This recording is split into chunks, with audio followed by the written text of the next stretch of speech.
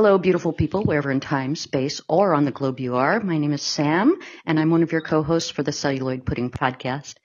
And I'm here with my beautiful, wonderful, erudite, and extremely knowledgeable and bodacious co-host, Beth. And we're chuffed tonight because, hey, Beth, we have a great guest with us.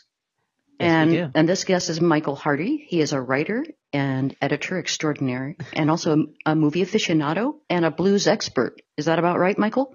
I will take the expert down a notch, but otherwise, sure. We'll take it. We'll take a sure. A bluesophile. Bluesophile.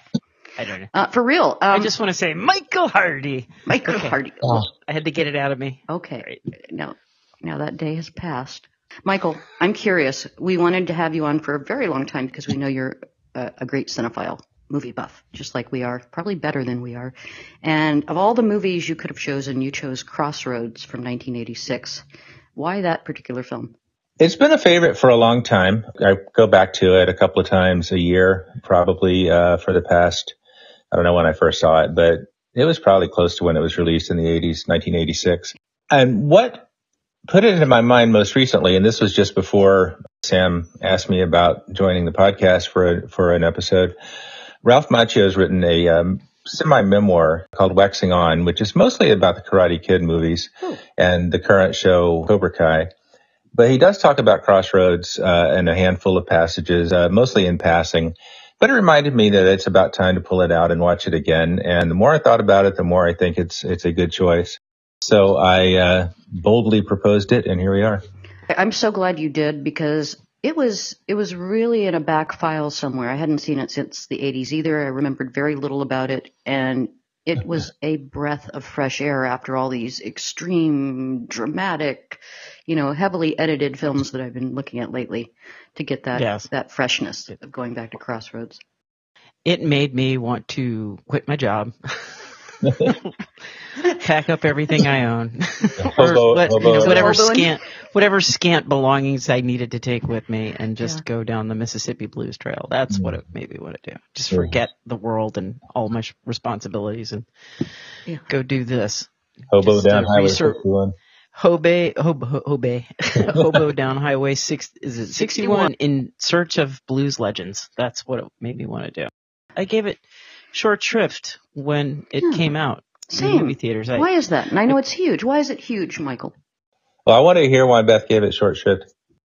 Ralph Macchio. I immediately gave it short shrift because of Ralph Macchio. His hair is too feathered. And my only exposure to any kind of trailer or promo was the music video that went with the movie, and that was it. I didn't know anything about the movie except for in the music video. I forget what song was playing, but I can't remember now. I can't. I don't know. You know how they release this song and it's usually to put on the soundtrack, but it may not even appear in the movie? Possibly. Yeah. They did that with Dragnet, the Tom Hanks and Dan Aykroyd thing. That was over the end credits in Dragnet, though. Oh, was it? Okay. So I forgot about that. But when I told people, various people we were doing CROSSROADS, Michael, they got very excited, like, oh my God, I can't believe you're doing CROSSROADS. And I didn't realize people were so enthusiastic about it. Mm-hmm. But I didn't either. That's great. I assume it's mostly forgotten, but I'm glad if it's not. I mean, I don't think it is. I was looking at clips on YouTube. First of all, there's a whole bunch of clips from the film on YouTube, and there's a whole bunch of comments about the different clips. And it does. It's definitely looks like it has a cult following. Yeah. And it's after seeing the film and for the first time this time, I can see why easily. I have this vague awareness in the 80s of Ry Cooder doing a lot of scoring. And so I was excited when I saw that Ry Cooder was in on this in a very big way. I think he did Paris, Texas, and I was obsessed with that film for some reason that escapes me now. But you know how it was in the 80s. He just sort of latched onto things. So his playing is fantastic. I did not know, Steve. Will you help me, Michael? Is it Vi or Vai? I've heard. I think it's Vi. Okay. I think Vi when I look at it. I do too, but then I heard one little documentary on YouTube and they said Vai, and I thought, oh, it's got syllables. Okay. I'm only aware of one syllable, but we'll go with that. Okay. how should we begin? A little backstory. It's a Walter Hill film. I would love to know a little bit more about Michael's affiliation with blues music, and are you an enthusiast, but do you play also, Michael? Well, I can strum a guitar, but my brother is the musician in the family. But to be honest, the blues itself is not something I've ever been obsessive about. I'm a very eclectic music listener. I listen to a lot of different things, a lot of different styles, and I do enjoy the blues. But it's not like I've made an avocation out of learning a whole lot about it. I got into it around in the 80s. I was listening to a lot of different heavier guitar-oriented music, and Stevie Ray Vaughan became well known in that time. My brother was actually the first one of us to get into him. He had all his records, and I heard them and began to really get a good idea of what he was doing. And it was really interesting stuff. I've been listening to him again just recently as I've been putting a lot of thinking into the blues and the history of it. But in terms of the Delta blues, the Robert Johnson and Muddy Waters and people like that, we're all used to well-produced stereo music with a lot of studio polish, and the Mississippi Delta blues, the original recordings anyway, are not that. You really have to kind of retrain your expectations as to what it means to listen to recorded music. And yes, it takes a certain mindset to be able to sit down and really dig into it. But on those occasions when I do, it's a very rich mine of, its history, its culture. There's a lot of authentic Jim Crow era experience in the music from the 20s and 30s. And even if it doesn't come across directly articulated in the words, it's there in the feel. I mean, that's what a large part of what the blues is. You really have to kind of be in a certain, or I do anyway, in a certain mood and a certain type of interest to delve into it at any length. But when you do, it's really rewarding. It is. I was surprised. Sam and Sorry, go ahead, Beth. Go ahead. I was just saying you and I. Go ahead. You say what you're going to say, and then I'll say. I was going to say something, adjacent to that, which is this film came out in 1986. It's a Walter Hill film, and I knew him from Streets of Fire, which is one of my. I'm part of that cult. I love that film. And what I found very refreshing was the way that they were very self-aware in this film of all of those issues, race relations and so forth in Mississippi, presented in a different way than we're used to hearing today. You don't think of the 80s as being very self-aware, do you? No, it was very self-aware. Yeah. I mean, the character, Willie, tells him, you're just another white kid that's going to come in here and rip off our music. Yeah. It just calls him right on it. Yeah. So there was a consciousness and awareness of it that we didn't even acknowledge, I think. Yeah. At least I didn't acknowledge it because I didn't even watch the film. But I was really appreciative of those moments, Sam, in the film that were just sort of very aware. Yeah, and when he walks away, we'll come back. We're sometimes nonlinear, Michael, but that they're at Lloyd's, whatever his name is, that awful man. And Lloyd. Yes, and the motel man who makes an awful racist remark. And the Ralph Macchio character says, I didn't realize these things still went on. And I think a lot of us didn't realize that, right? Living in a little bubble of harmony with everyone.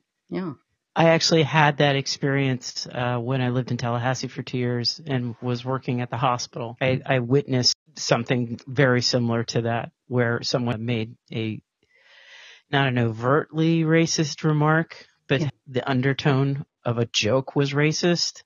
And an elderly black man was walking in there, someone who was white, and I'm white, says, "Oh, I'm sorry, sir, you can't come on this elevator." And now this is an elderly black man. And he just kind of bowed his head and said, "Oh, I'm sorry, I'm sorry." And he walked off. No, I'm not kidding. This actually happened. Yeah. I wish you could go back to your young no, self so I'm and sorry, just sir. I haul was off just joking. And he asked him to come back on. But I knew that what a fucking awful, that's not a joke. No. No, it's not. No. I think my jaw was on the floor of the elevator. But us coming from a completely more culturally different experience, Sam. When this movie came out throughout the 80s, I lived in Pensacola, Florida. And you may or may not remember, but in 1981, as recently as 1981, a black man was lynched in Mobile, Alabama, by the Klan. This was actually the event that led to the founding of the Southern Poverty Law Center. Morris Dees sued the Klan and actually bankrupted them. But, as recently as 1981, people were just and I'm sure it happens today. And, and I think that in acknowledging, because the South is really a mixed bag. I grew up in Pensacola. I worked in Mobile, Alabama for 10 years after college. And in my circles, racism was minimal. I mean, my workplace was multiracial. The neighborhood I lived in was multiracial, and nobody had any problems over it. But just, a few miles away, things were going on, and probably even closer to me than I knew. And so I think the movie, and acknowledging that in a very overt way, because, we have a black man and a young white kid, and for a period of time, a white girl, all traveling together. Yeah. And sometimes they get trouble over it and sometimes they don't. And that was reminiscent of my actual lived experience. Sometimes it's a problem, sometimes it's not. It depends on where you are and who you're dealing with. So true. There's even when they start hoboing, I think that Willie says that to Eugene. He's like, "You're in Mississippi now, Yeah. and you're on the road. This isn't New York City. This is a completely different cultural existence down here." Yes, and and in our recent history, it's resurged again, and I think that maybe that's another reason this movie feels relevant, is because these things have never gone away. At least there's an awareness now, and I know that this is a coming of age. I don't know. I kind of place this in the genre of coming of age films, right? Rite of passage, that sort of thing. Mm-hmm. And buddy film too. And a buddy film, but also the mentor film, which got him into trouble, I suppose. Walter Hill, like, oh, Karate Kid's coming out, and I'm doing this mentor film. But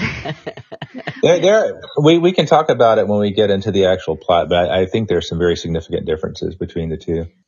Sam, did you want to go over the sort of the principles behind the film? Sure. And then we can get into the. Sure. It was directed by Walter Hill, and I did see an interview with him. And he was kind of bitchy during the interview. But the reporter started out by saying, were you a little wary of doing another mentor kid film after the complete failure of Streets of Fire? So that's not the best way to get your guest into a good mood. And, no. And you could tell he just wanted to flee the scene. But he did mention during this interview that when the reporter asked if he had considered a different actor other than Ralph Macchio, say somebody who actually played the guitar, he said absolutely not. He wanted an actor, and he always had Ralph Macchio in mind for that piece, for that role. And I thought that was very interesting, because I kind of viewed him back in the day as, another cute, delayed puberty kind of, kid. Just nothing that special. But you know what? I see why he's special revisiting this film, Crossroads. So we've got a Walter Hill film. Who also did the fantastic Streets of Fire. And I believe the script was, who did the script? That was John Fusco. And he did it as part of his master's thesis. That's quite a master's thesis. It was based on his actual experience playing on the blues circuit. That's a great story. Share that with us. Because I think I'm familiar with it. He was playing, and then his girlfriend called him, right? And said, we just got an old guy that was admitted to our facility because she was in nursing care or something. Is that the story? Help me, Michael. That's as much as I know off the top of my head, too. So he had that experience, expanded upon it, and I don't know how it got into Walter Hill's hands, but he had a lot of directorial license, picking who he wanted. And I'm so glad he got Ry Cooder and Steve Vai, I'm going to say. I did hear something about the cutting head sequence, which we'll get into, folks, a little bit later, because it is the grand finale of the film. But I did read that originally Ry Cooder was supposed to be in that part, the Steve Vai part. But Walter Hill felt it needed a more contemporary feel to it, with the kind of shredding guitar that goes on with him. There's also some talk, I believe, about getting Stevie Ray Vaughan. Oh, wow. But, and I think Ry Cooder actually disagreed with casting Steve Vai, although I also believe he was wrong, which we can get into as we go. I'm in the opposite camp, so let's put the gloves on. Wait, which camp are you in, Sam? I'm in the Ry Cooder camp. Should have played that should have been Jack Butler. Jack Butler, and Michael, you're in the I think a shredder was the right choice, but we need to unpack the film a bit more before we really get into that. Yeah. Okay, cool. So what, in a nutshell, Michael, what is this film? And then we'll get into the particulars. The Columbia pitch. This is essentially a young guitarist who is studying classical guitar at Juilliard, who really wants to play the blues, has a very strong interest in it and an aptitude for it, and he's not getting any support at Juilliard. And meantime, he has somehow become aware that in a nursing home nearby, which is sort of a prison nursing home, a man has been living there who he believes is Willie Brown, the former sideman of Robert Johnson, who legend has it sold his soul to the devil in exchange for fame and fortune. Well, fame anyway. He didn't make a whole lot of fortune. And he tries to convince Willie Brown to teach him the mythical lost song, the number 30 song after Robert had only recorded 29. And Willie denies he is Willie for a little while, but then he confesses he is and has Eugene break him out so they can go down south to Mississippi to conduct some business, which turns out to be trying to get his own soul back from the devil. That is the shorthand. There's a lot to it. There is a lot, but that's a pretty concise. Yeah. That's good. That's good. That's the elevator pitch. I'll take it. You hooked me. We're going to greenlight it. Yep. We're going to make a movie out of that. Do you know, I didn't realize that was like a prison hospital or whatever, high security hospital until I read about it. It didn't come through in the first viewing for me that was a special facility. Well, that's why he had to be broken out, and my Eugene later referred to them as fugitives. I didn't catch it until the probably the last quarter of the film when he had mentioned fugitives, and I'm like, okay, oh yeah, I guess he. And then when he said fugitives, I went back to the bus ride where he's telling them, yeah, I killed a man. Yeah. I'm like, oh, okay. Eugene's learning experience as he evolves from book knowledge to life experience knowledge, I think, is a really strong element in the story. It is a coming of age story to an extent. It is definitely a mentor story to an extent. But like good blues music, it takes several different elements and mixes them together in a very effective way. It becomes more than the sum of its parts. Yeah, I agree. And I thought it was acted in such, I mean, it seems refreshing now, but it just was in 1986. The kids hook up and have sex. Yeah, there's an older black man and a younger white kid. Yeah, there are black cops. And there's a lot of subtext in a particular scene where Willie Brown says, well, things have not changed at all since way back in the day, and yet they have. It wasn't preachy, and yet hit the point home really hard for me. I like that quality about it, that it wasn't preachy. But I think you have, when I said it was different from The Karate Kid, this is something we can get into now, or we can wait a little while, but this movie came out the same year as Karate Kid 2. So Ralph Macchio had last been seen as Daniel LaRusso getting beat up by bullies and trained by Mr. Miyagi. And as you mentioned, Walter Hill here is saddled with another mentor protege kind of film. But if you look at the relationships in The Karate Kid, Daniel is completely a dweeb, basically. Yeah. He has been moved across the country. He hates being in California. He's getting beat up every day. He's trying to teach himself some self-defense. He's a skinny, wiry, quintessential 98-pound Ethan. And so, Mr. Miyagi is there working as the caretaker or the maintenance man at their apartment. And he sees this and just decides that he's going to try to help out and teach something that he knows. And we later find out that he was married. He had a son who died. And so he is taking on this student as it becomes sort of a quasi-father-son relationship. When we move on to CROSSROADS, Willie is a manipulator. He wants to be broken out. He needs help getting out of where he is. And is this guy even really Willie Brown? We're not sure. He eventually does sort of what he promised to, but not exactly. And he gets what he wants from Eugene. And Eugene is pampered and spoiled, and to the point where just having to hitchhike his a terrible, terrible hardship for him. I'm sorry your life turned out so hard, Eugene. But he needed this journey so much, didn't he? Yeah. Times are real hard for you, aren't they? In the golden ghetto. I love that phrase. Golden ghetto. Yeah. I think that the similarities between Crossroads and Karate Kid are fairly superficial. And I will happily admit I love Karate Kid. I'm a fan of all of those movies. I'm a fan of Cobra Kai. But this is a very different kind of movie. And despite any surface similarities, there's a lot more depth, I think, in Crossroads. The relationships are more complex. The stakes are higher. And the plot, it covers more ground. It takes people farther away from their comfort zones by a long shot. And as good as the Karate Kid films are, they're just not the same kind of movie, even if they superficially look like they might be. You're right, Michael. There are layers and layers. If you did the elevator pitch again and you said, okay, and there's going to be a love interest and then there's going to be a duel at the end. I mean, yeah, we can talk about those major plot points, but these characters, it is a character study.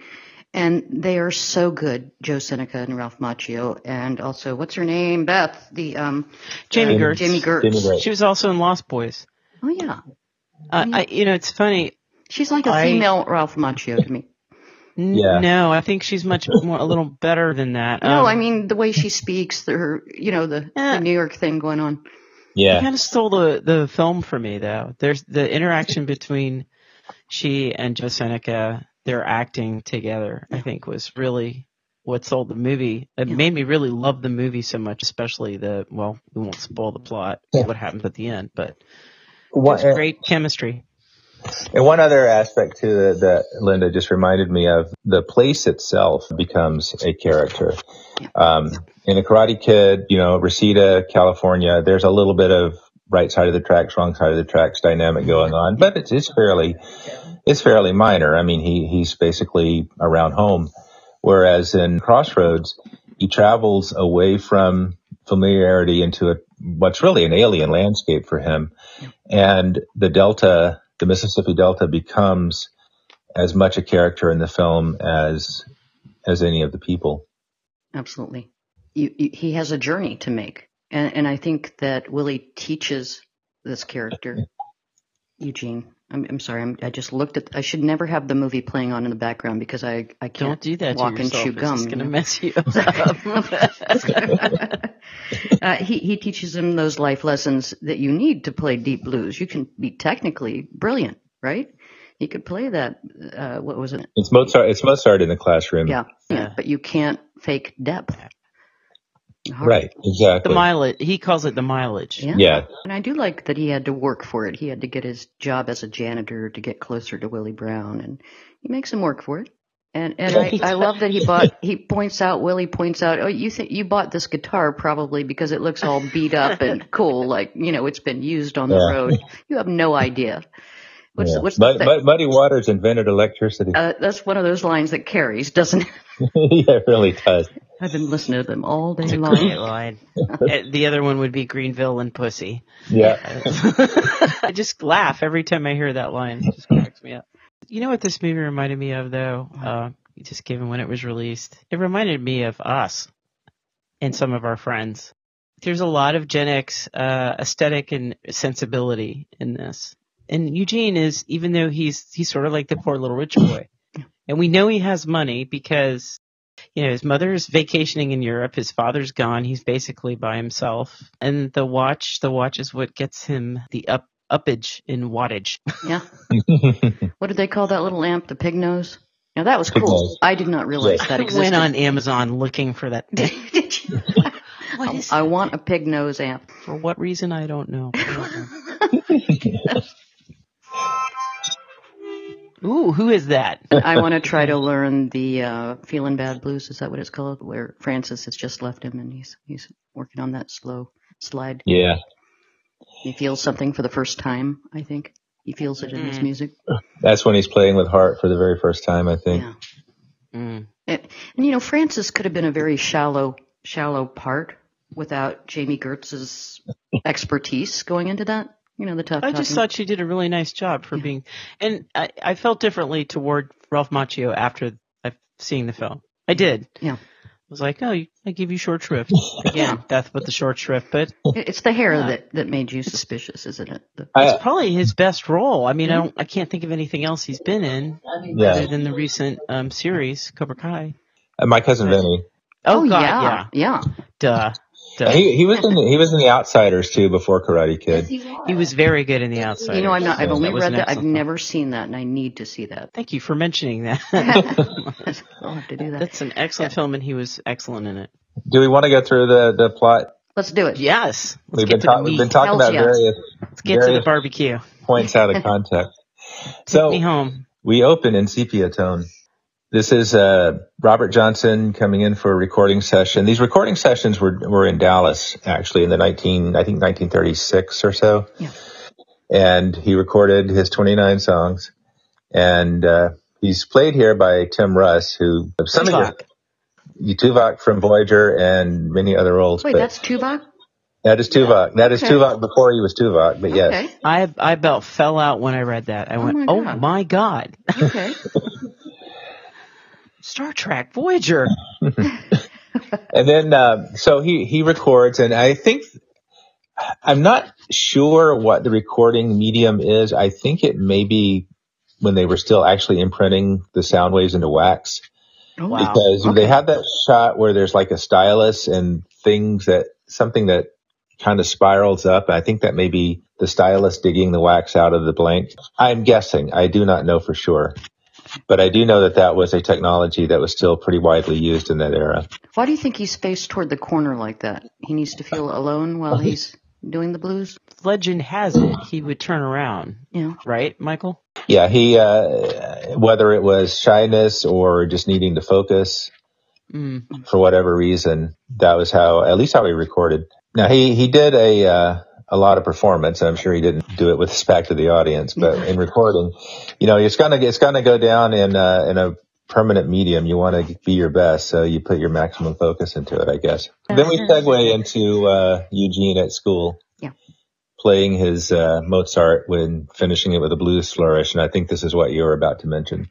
Well, he goes in for a consult with his professor and mentor, and the mentor very, very presciently says, "You don't serve two masters. It never works out."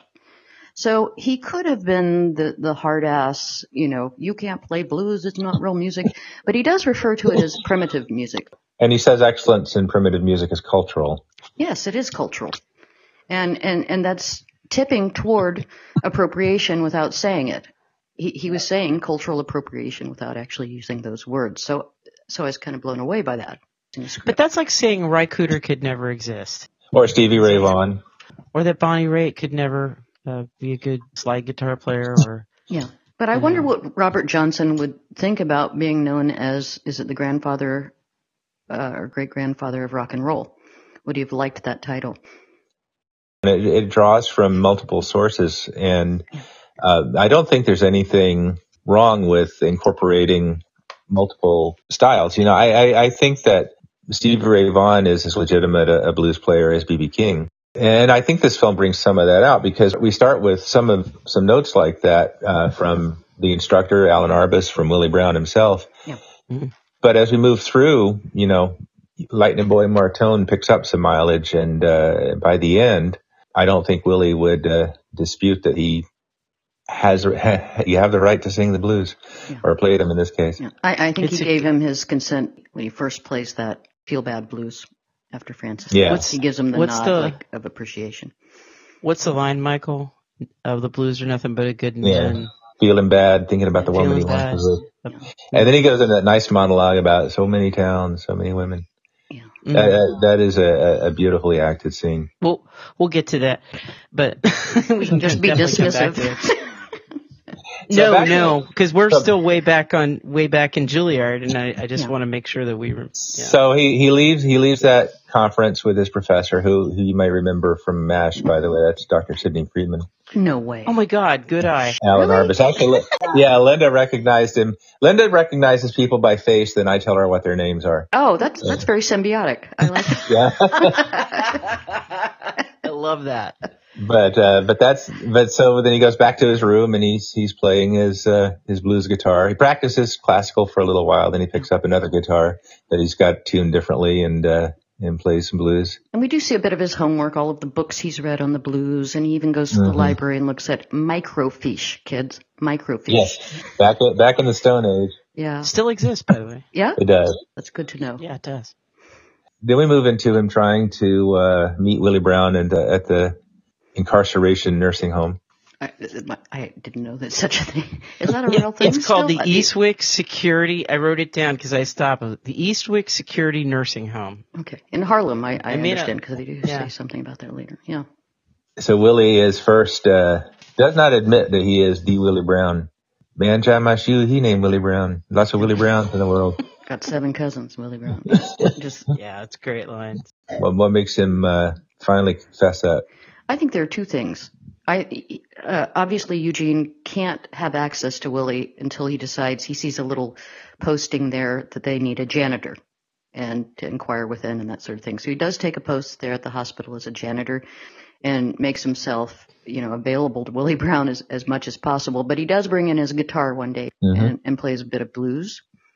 Got Willie's attention. Yeah, but it was the picture that I think that finally broke him. He kept denying that he was who he was. I think I read somewhere that it wasn't till just prior to that we had any Robert Johnson footage. The 10-cent photo with him holding his guitar up, cigarette in mouth.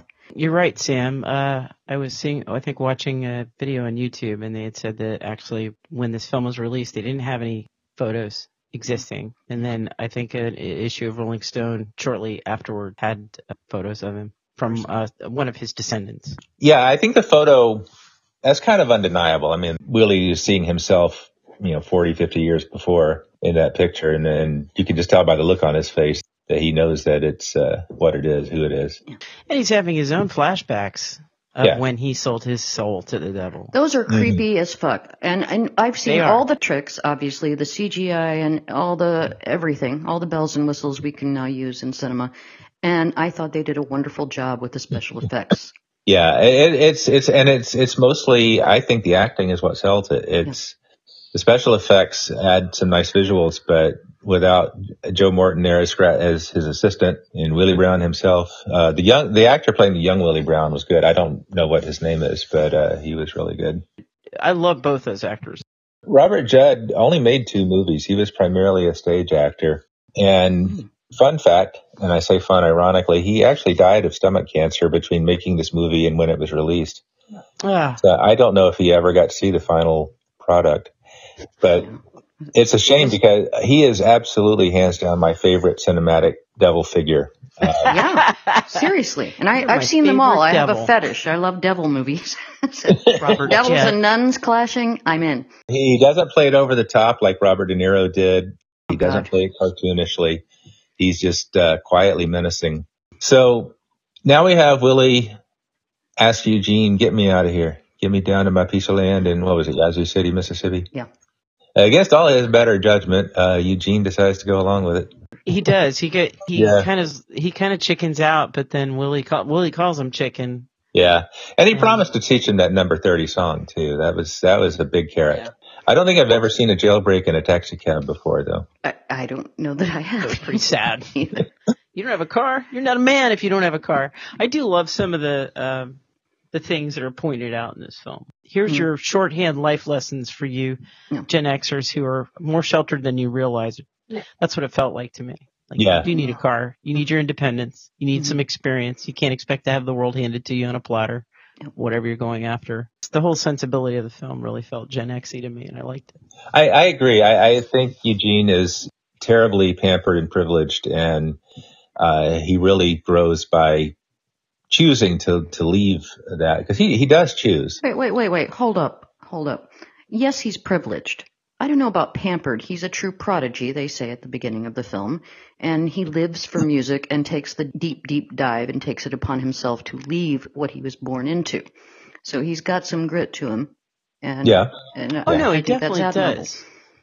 I mean, there is a sad part to his story. There is that loneliness, there is that fend for yourself, which is not a happy place to be in. a lonely Right. existence. Yeah, the Got golden surrounded by cage. love and that sense of family. It's Right. here's your key, and Yeah. that's that. It's not a great way to grow up. No. It isn't. I Agreed. loved it. It's not abusive, but it is a form of emotional neglect, believe it or not. Right. Oh, all right. I'm not going to go into that one, but You were just saying, hey, he didn't have it easy, and I am agreeing with you. Oh, I forgot that I said that. We're not going to get into a fight. One of our epic fights. I'm just not going to. I'm just saying I could relate to the latchkey part of that, and I think I turned out fine. Others might disagree. Yeah. No, I agree. I will retract pampered, but he does come from a family with the means to pay for him to go to Juilliard. He's got an $1,100 watch too. For God's Yeah. sake. Oh, and they were deciding what instrument he was going to play. I would not want to grow up like that. I just wouldn't. Yeah, and he does say that with some vitriol when he's confessing does. to Francis. Yes. They Yes. tread lightly on Francis's issues. But I don't think there's any doubt. Do you guys think there's any when hitting on me is not physical, like beating on me? Hitting on me is and I do Sexual think that overtures, yeah. it was just kind of cleaned up a little bit because we probably know that he probably would have been actually more sexually aggressive. That's the reality. Right. It's pretty clean.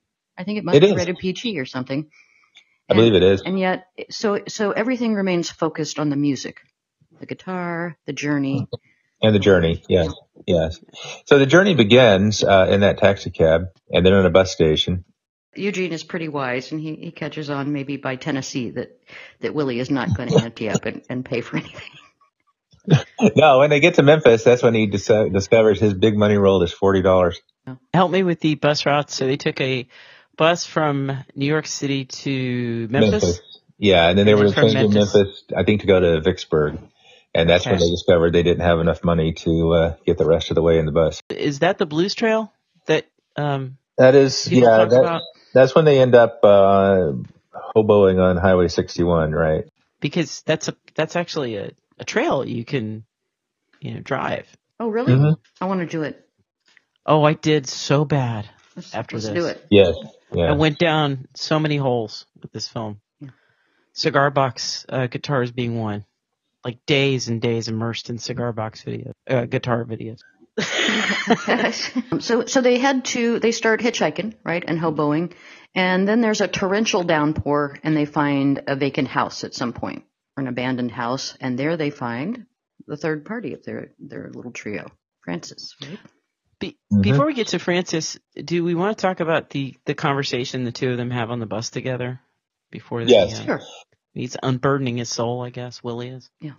So this is where it's late night on a bus. You're tired. You just broke out of prison. So naturally you talk. All relate. And here we have Eugene who knows all this stuff from the books he's read. Yeah. And he's talking to a man who lived right next to Robert Johnson, who is his the key figure that underlies the whole story. He's got questions. I like that there's no judgment. Eugene, Ralph Macchio character, says, I know you went to prison for killing men. It's all in the books. Did you really do it? Yeah. And Willie tells him the story. Yes, I did it. And this is how it went down. I smacked a guy in the head for taking too much of our income. He had lied about it, and he took a broken bottle, came after me, and I shot him. End of story. And Ralph Macchio's character, Eugene, is it Martone? Martone. It's not. Yeah. He doesn't judge him. It's like okay. As long as I got the truth, I'm happy. And I think that's a big story to share with this young man. Also, a very personal story. So I like that they're bonding on that bus. I enjoyed that direction, and I enjoyed the performances between the two actors in that bus scene. I thought it was really well done. Joe Seneca is so naturalistic. He was amazing. We also had this interesting conversation about how it was that Robert Johnson actually died. Was he poisoned? Was he poisoned? He stabbed? It all means the same thing. Dead. Have you researched this story, Robert Johnson's story? I don't think that I discovered that exactly, because it was kind of mysterious. And he died very young, too. He was like 20. He was in the 27 club.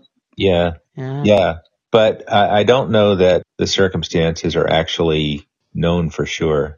What I did find is that, the death certificate only listed the date and location with no official cause of death, and there was no autopsy. So there's a few possibilities. I don't think there's a definitive answer.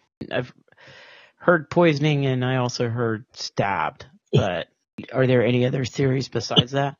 I did read in one source that it's probable that he had congenital syphilis, which is possibly may have contributed to his death. Again, he had a lot of legends accrued to him, including the whole devil legend. So whether that's true or not, who knows? Do you want to tell us the allegory within the film, the Robert Johnson myth of selling your soul to the devil? Blues was the original devil's music. And interestingly enough, another context of the time of the film, it came out during the height of the satanic panic over heavy metal music. Wait, the legend, I don't know this. So there was a satanic panic? Yes. Where was I during? Was. I don't know. It's satanic panic seems to go in cycles. Okay. Doesn't it? They do, and they attach to different things. At that era, it was the music. This was the time of the Parents Media Resource Center, headed by Tipper Gore, Al Gore's wife. That's how we got the warning labels on CDs and albums about potentially offensive explicit lyrics. But yeah, the whole backward masking thing was going on at that time, where people thought if you played the records backward, there were hidden messages that would subliminally get into the teenagers' brains and cause them to do terrible things. I mean, that caused me to look for that because of hysteria. I better play that backwards and figure it out. Doing that with Stairway to Heaven. What did I do it with? The thing. Paul is dead. Yeah, but the legend about Robert Johnson selling his soul to the devil was not actually anything that he ever claimed. It kind of grew up after his death. It may have started when he was still alive, but what happened was he emerged on the scene, and he was kind of a mediocre musician, and then he disappeared for a couple of years, and when he came back, he was really, really good. And so he could have been practicing. Most likely he was taking lessons and practicing, but the legend started to grow, and he has songs that allude to various things about the Crossroads. There's Crossroads Blues. There's Hellhounds on My Trail. There's Me and the Devil Blues. Yeah. None of them ever actually say that he made a deal with the devil. Now, there are other blues musicians that did have songs that made exactly that claim. Yeah. But the legend grew up around him, and it got stronger and more specific after he died. And the movie takes that as a fact and adds Willie Brown's own deal with the devil to it. So that's a bit of a fiction that builds on the existing folklore. Willie Brown was a real person, wasn't he? He was. And then I thought it was Tommy Johnson, no relation. I read that. Robert Johnson. Yep. That had a song. Now, who is Tommy Johnson in the whole? Would he have been a contemporary or pre-contemporary, or did he come after? I think he was a little bit before, or maybe contemporary. I don't think he was after. I do believe Tommy Johnson was a little earlier than Robert Johnson, and they're not related. Sam, he used to promote himself as saying he sold his soul to the devil. Okay, yeah. That'll pack a house. And he put it. He put it all into his sort of his persona and his act, and a lot of people theorize that maybe Robert Johnson was kind of borrowing a little bit from that to, add to his elan. But I was going to continue. The blues was considered the devil's music, and it was primarily a black art form at the time, and it was all part of the Jim Crow era. Seeing black people, especially in the South, being portrayed as savages or brutes, whatever word might be used, of the devil. So there was certainly a bifurcation at that time between black and white culture. One interesting thing I want to mention is kind of a tangent, but okay. You notice that in tangents, by the way. When Willie Brown first meets the figure who is never actually called the devil, he refers to him by the name of Legba. Legba was actually an African deity, Haitian and Creole, who was associated with Crossroads. Mm-hmm. And I notice a lot of the tricks for gods are associated with the Crossroads. Yeah. But there are at least some folklorists who have theorized that the devil, as referred to in blues songs, is really a reference to Legba that's being somewhat camouflaged. But, Legba is not a malevolent figure like the Christian devil is. So he's amoral. He's not immoral or moral. What is Mrs. Michael saying in the background? I'd like to hear. I'm sorry. I said yes. He is definitely dangerous. Yeah. But he's not malevolent. He's not the supervillain. Yeah. Okay. All right. So now that is a somewhat controversial point of controversy in academic circles. I think that's the significance of referring to him as Legba early in the film, and then toward the end, he changed his name to Scratch, which is a more recognized reference to the Christian devil. Now, when I watched it back, I did freeze it on what we can see of the contract, and it does specifically refer to his soul remaining in hell for eternity, which is certainly a Christian concept. So, at least to that extent, the film is identifying who the devil figure is. What would be the hoodoo equivalent, though? The Christian concept of hell, but the devil is certainly part of hoodoo. Is he not? He Michael? Is, but it's syncretism. It's where you have one, prevailing religion that's forced and foisted upon a people, and yet they have their own belief systems as well. Many, as a result, from belief systems back in Africa and generationally. But back to you have both saying. Existing. Well, back to what Michael's saying, even though the contract says going to burn in hell for eternity, what would be more... Well, it didn't say burn, but it just said remain in hell. Or remain in hell for eternity.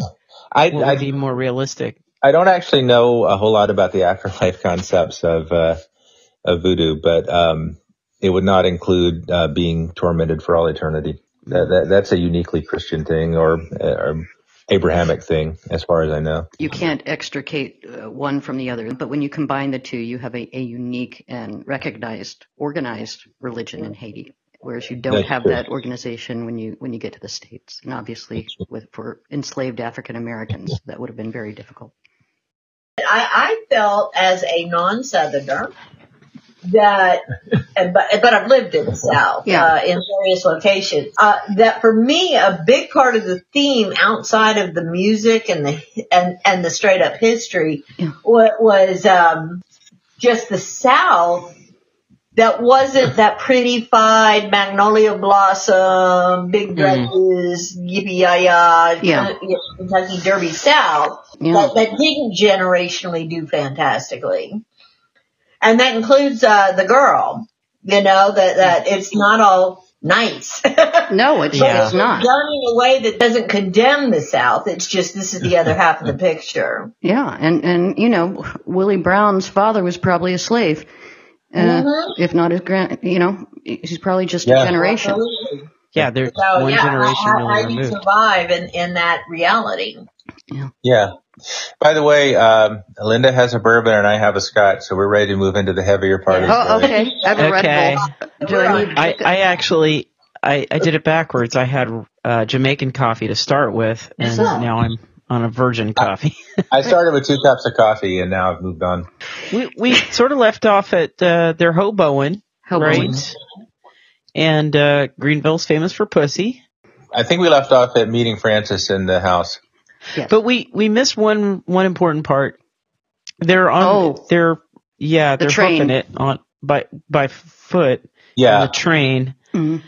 And he's like, "You're never gonna." What does Willie say to him? Willie says, "Look at that train," and does sort of a musical variation on the train. The rhythm of the train on his harmonica.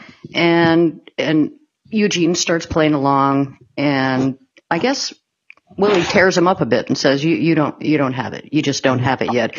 And he kind of smart ass says, "Well, maybe I should make a deal with the devil." Right? Yeah. Willie slaps him hard. Yeah. And that's a shocking moment. Like, yeah. Okay. You would never see Mr. Miyagi slap Daniel. No. I was thinking when that happened in the movie, I'm like, it's really rare that we would see that demonstration of physical violence in part of the narrative in movies today.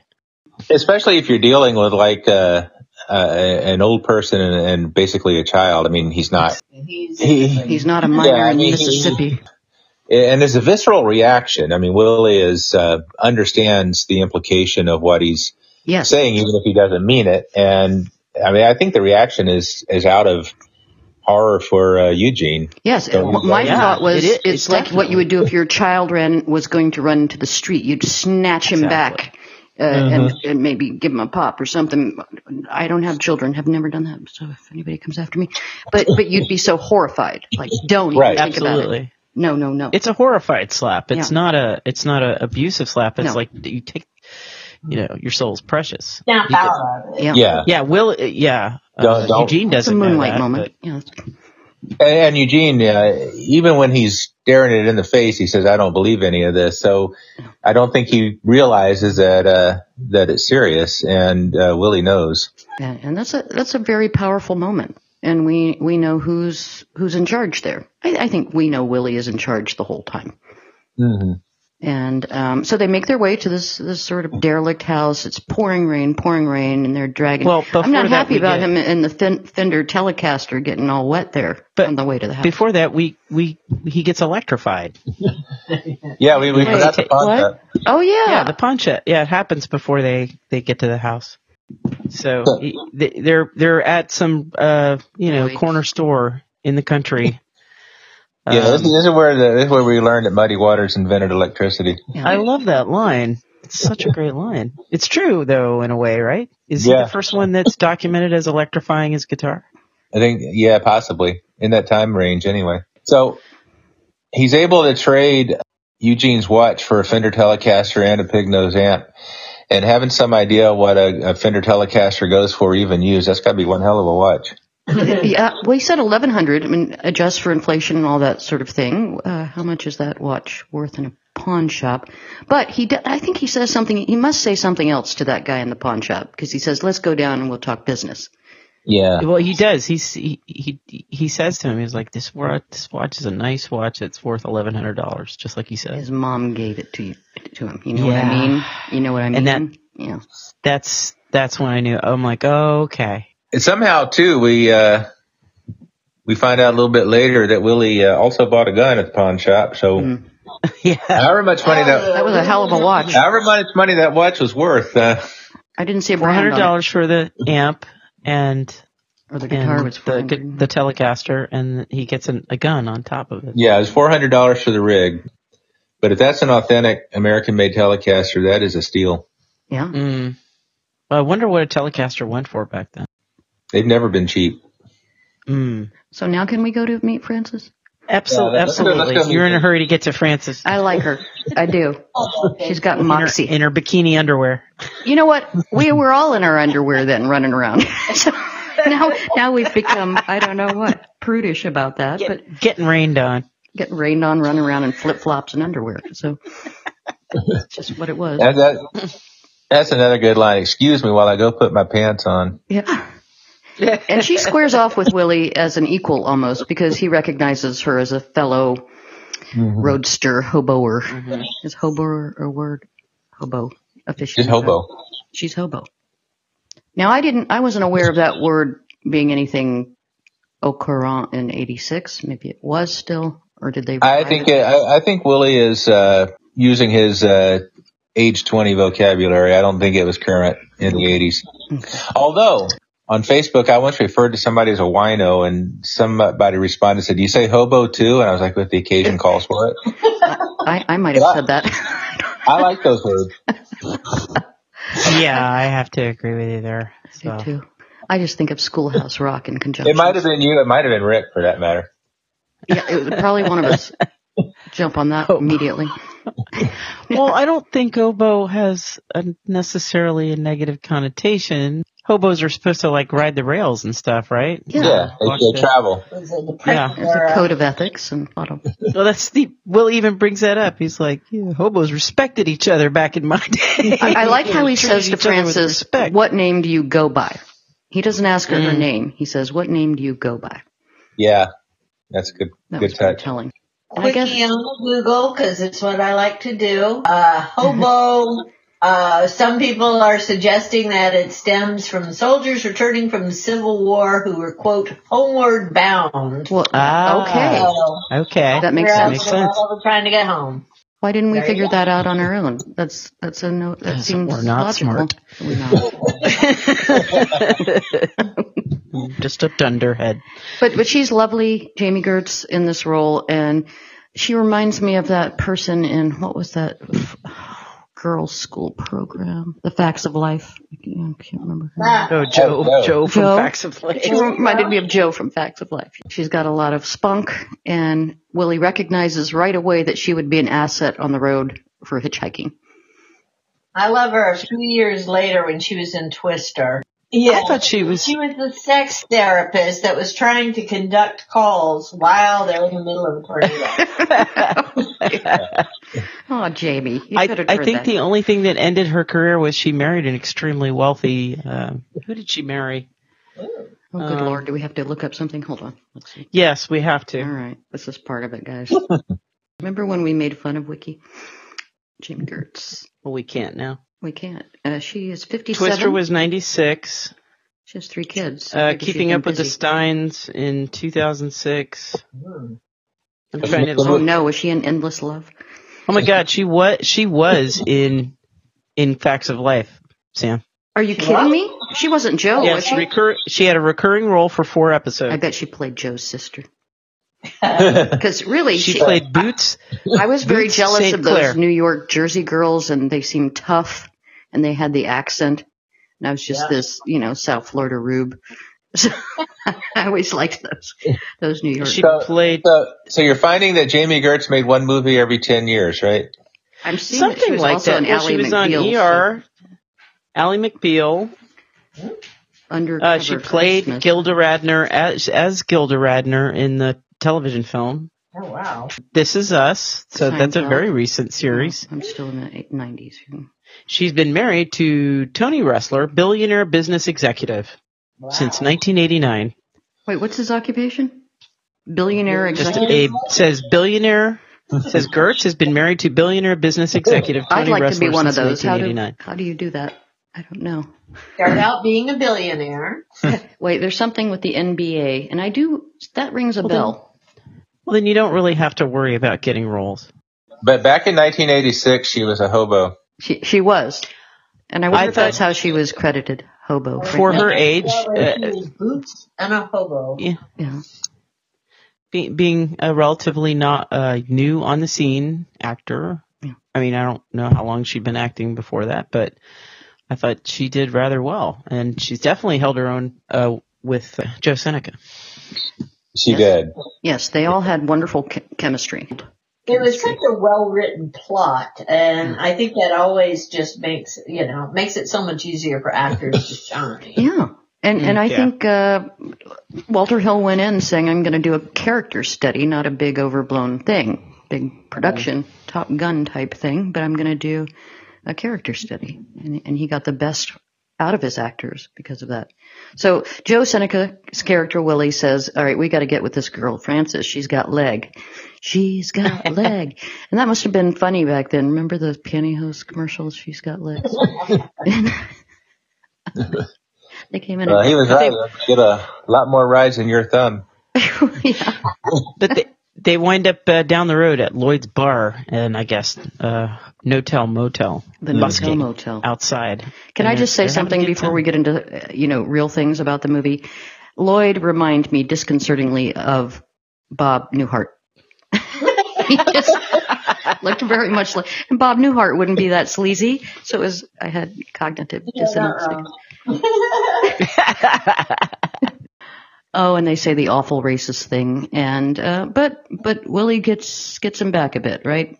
Frances is going to become part of this. Looks like an established brothel that Lloyd is running in the motel. I like that direction. They're just sitting there, Eugene and Willie. Yeah. Eugene's sort of strumming his guitar, and Willie's kind of taking it in at the dumpster, like you do. Yep, and then Eugene, of course, sees Frances walking across the parking lot into one of the motel rooms. But that conversation in the motel room is pretty, skin crawl. it is skin crawl worthy, and probably some of the most bare bones discourse in the narrative about the life on the road. Yeah. And there isn't a big bat over her head. Like, we're going to show you that this is bad. It's very matter of fact in the film. She's doing what she has to do to get across. She's going to run across these Lloyds of the world. But she doesn't really want to. We don't know if she has already crossed that line. She doesn't look like she's doing it for the first time. No. But the expression, like, this, I'm going to take you for a test run, and then I'll let you push ass out of this room all night long. Hate that man. It's like Bob Newhart, who I love. So we know who Lloyd is. And so Eugene decides to be her white knight and rescue her. Yep. Mm-hmm. And he's not that good at it. No, he's not. I think jumping on somebody's back, piggyback style, is never a good way to fight. You have a disadvantage right away. And Willie saves the day. Comes in. We don't know until this point that he's got a gun, but he comes in and says, "Get off of him, and we'll take your car keys." And Francis puts in and your wallet, please. And I think to give more sympathy to the characters, Francis says, "We'll just have your car for 24 hours." She says that, but then they sell it in a junkyard. Yeah, but Willie doesn't, I don't think, want to get caught. I think Willie's always Hot aware Wheels, of the stakes. Yeah. Tippity top of that being his soul. The stakes are much higher for him because they absolutely. Get caught. He's a black man. And a fugitive. Yeah. Besides the soul, just going around in the South in general in this era. Still in the 80s, Yeah. That scene where Willie comes in, he pulls the gun, reminded me so much of the scene in Thelma and Louise, where Louise pulls the gun in the parking lot. Oh, yeah. Yeah. There was something about Thelma's naivete, and it's like, wake the hell up. There's bad people out here. Yeah. Willie knows that, and these two kids do not know how bad it is. Well, I think Francis kind of does, but maybe not to the extent that Willie does. It's not her first time, I think. It is the rodeo. Yeah. Yeah, she doesn't seem squeamish, but she's not thrilled about it. And I think she's glad when Eugene is going to be her savior. And she actually she counters with, "If you're going to save me, get the wallet while you're at it and knock his lights out." So she's not an innocent. And nobody is, really, except for Ralph Macchio. And he loses his innocence along the way, but I think in a good way. Well, he needed to. Yeah. Well, and that's because he's visiting this world, and this is their world. That is a good point. Well, so he has the option of saying, "Okay, I've had enough. Goodbye." Yeah. He can go back to his what are those things? Call his mama. House or his dormitory. So they hitch a ride, or they have the. Oh, sorry, I'm going back because I looked up for a second. I see Roku in very purple letters. They do trade in the car. Is that what they do for? They do. Yeah, they make some distance, but Eugene's getting worried about them being in a stolen car with somebody who's escaped from prison hospital. Yeah. And so Willie stops and sells it in a junkyard. He don't want no mess with no paperwork. So, I mean, Lloyd is going to go to Jacksonville, Florida and look for his car in the parking lot of the bus station, and it's not going to be there. I love that they say Jacksonville, Florida. Like, that's a long way away. He's going to have to go. Well, she's heading to Jackson, and then he's like, "No, she's going to be in Jacksonville." Jackson, Mississippi, though. And he says Jackson. Yeah, Jackson, Florida. Mississippi versus Jacksonville, Florida. Yeah. But they have that discussion in the junkyard. They're sitting there in one of those junked cars. Yeah. And she's telling them about her home life and why she keeps running away. Yeah. And he doesn't seem like he has any desire to return home either at this point. He's taken off. He's ready to leave Juilliard and all of his privilege behind. But that's the thing about privilege. You can do it until you're tired of it, I guess, and return. At some point, he's going to get expelled. They're going to notice his absentees. So. Well, he's going to be okay because he's learning the blues. Yeah. He's going to the School of Hard Knocks. I wanted to be. This movie just made me want to do that. Just pack like up Francis or like Ralph Macchio? Not like Francis. Okay. I didn't sell my soul to the devil. But There is an awesome Crossroads very close to where I live. Ooh. And it feels like a powerful place when you're out there. Yeah. You can feel, having driven, my daughter's school was out, the high school was out that way. And the name of the high school is called South Fork. And the joke is Pitchfork because it's way out in the sort of cow pasture. There's nothing out there. Absolutely nothing. Knowing the myth of the Crossroads, just driving around there the first time, I'm like, oh my God, this is something out of a movie. So, clipping along after they make their deal, is that when they end up in the barn? They're going to tuck down for the night in the barn, or am I missing something here? I think you're right on it. Yeah. They get to the barn. Eugene and Francis go up into the loft. Willie is tired. He sleeps on the ground level. And Francis sort of tells Eugene, this guy is conning you all the way. Do you really think all of this is true in this lost song? And she tries to sow some doubt, but he's very loyal to his friend, isn't he? To Willie. Get out. Yeah. But there's another great line as they're going into the barn. He tells that story and she says, sounds like bullshit to me. And Willie says, me too. I love that. But there's something that trumps his loyalty, and that's his libido. So he goes up and apologizes to Francis, and they have their kiss. I thought that was really well done for a love scene. Just leave it at a simple kiss. I didn't need to see a humping and pumping macho, so I'm glad we didn't see that. No, I mean it's all implied. We know what happens. We don't have to see it graphically. No. Yeah. So it was done really well, smartly done. And then the lawmen come in and mess everything up. Now, I like the choices. This was great. I found the choices interesting. The casting for the lawmen. Who is the sheriff that they're going to turn him over? Tillman or something? We're going to turn you over to Sheriff Tillman. Yeah, you could be in, I can't remember the name of the county, and you'd be Sheriff Tillman's problem, or Tilford, I think. Tilford, okay. So I loved this whole sequence of scenes. Get rousted by the local lawmen, get escorted to the county line. We know this shit actually happens. I know it definitely is. The cash is missing, but the deputy says he hasn't seen it. Well, when they're in the back of the police car, Eugene asks Willie, what do they do now? What usually happens? And Willie knows what used to happen. And he doesn't quite go there, but he says they would take us out to the country. And so he trails off. He doesn't say what really happens, but we know that we've been on this earth.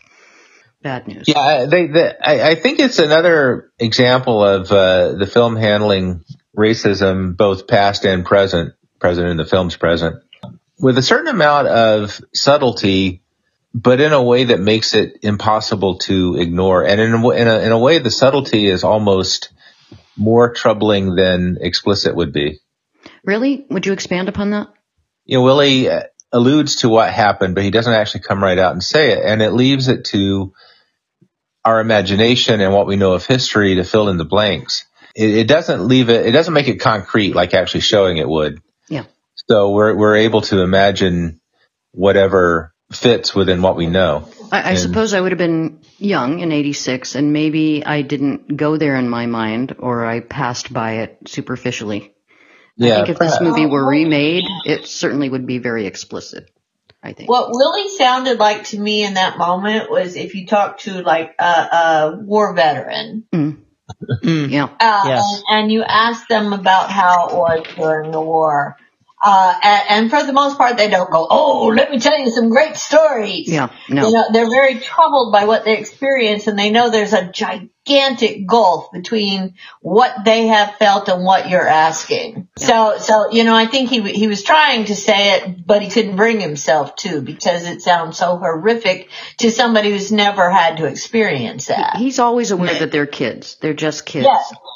They're kids, and they've never been through what he's been through, and by God, they better never be. Yeah. Frances kind of lets out a little sigh or something. She has some, acknowledges, that's not good.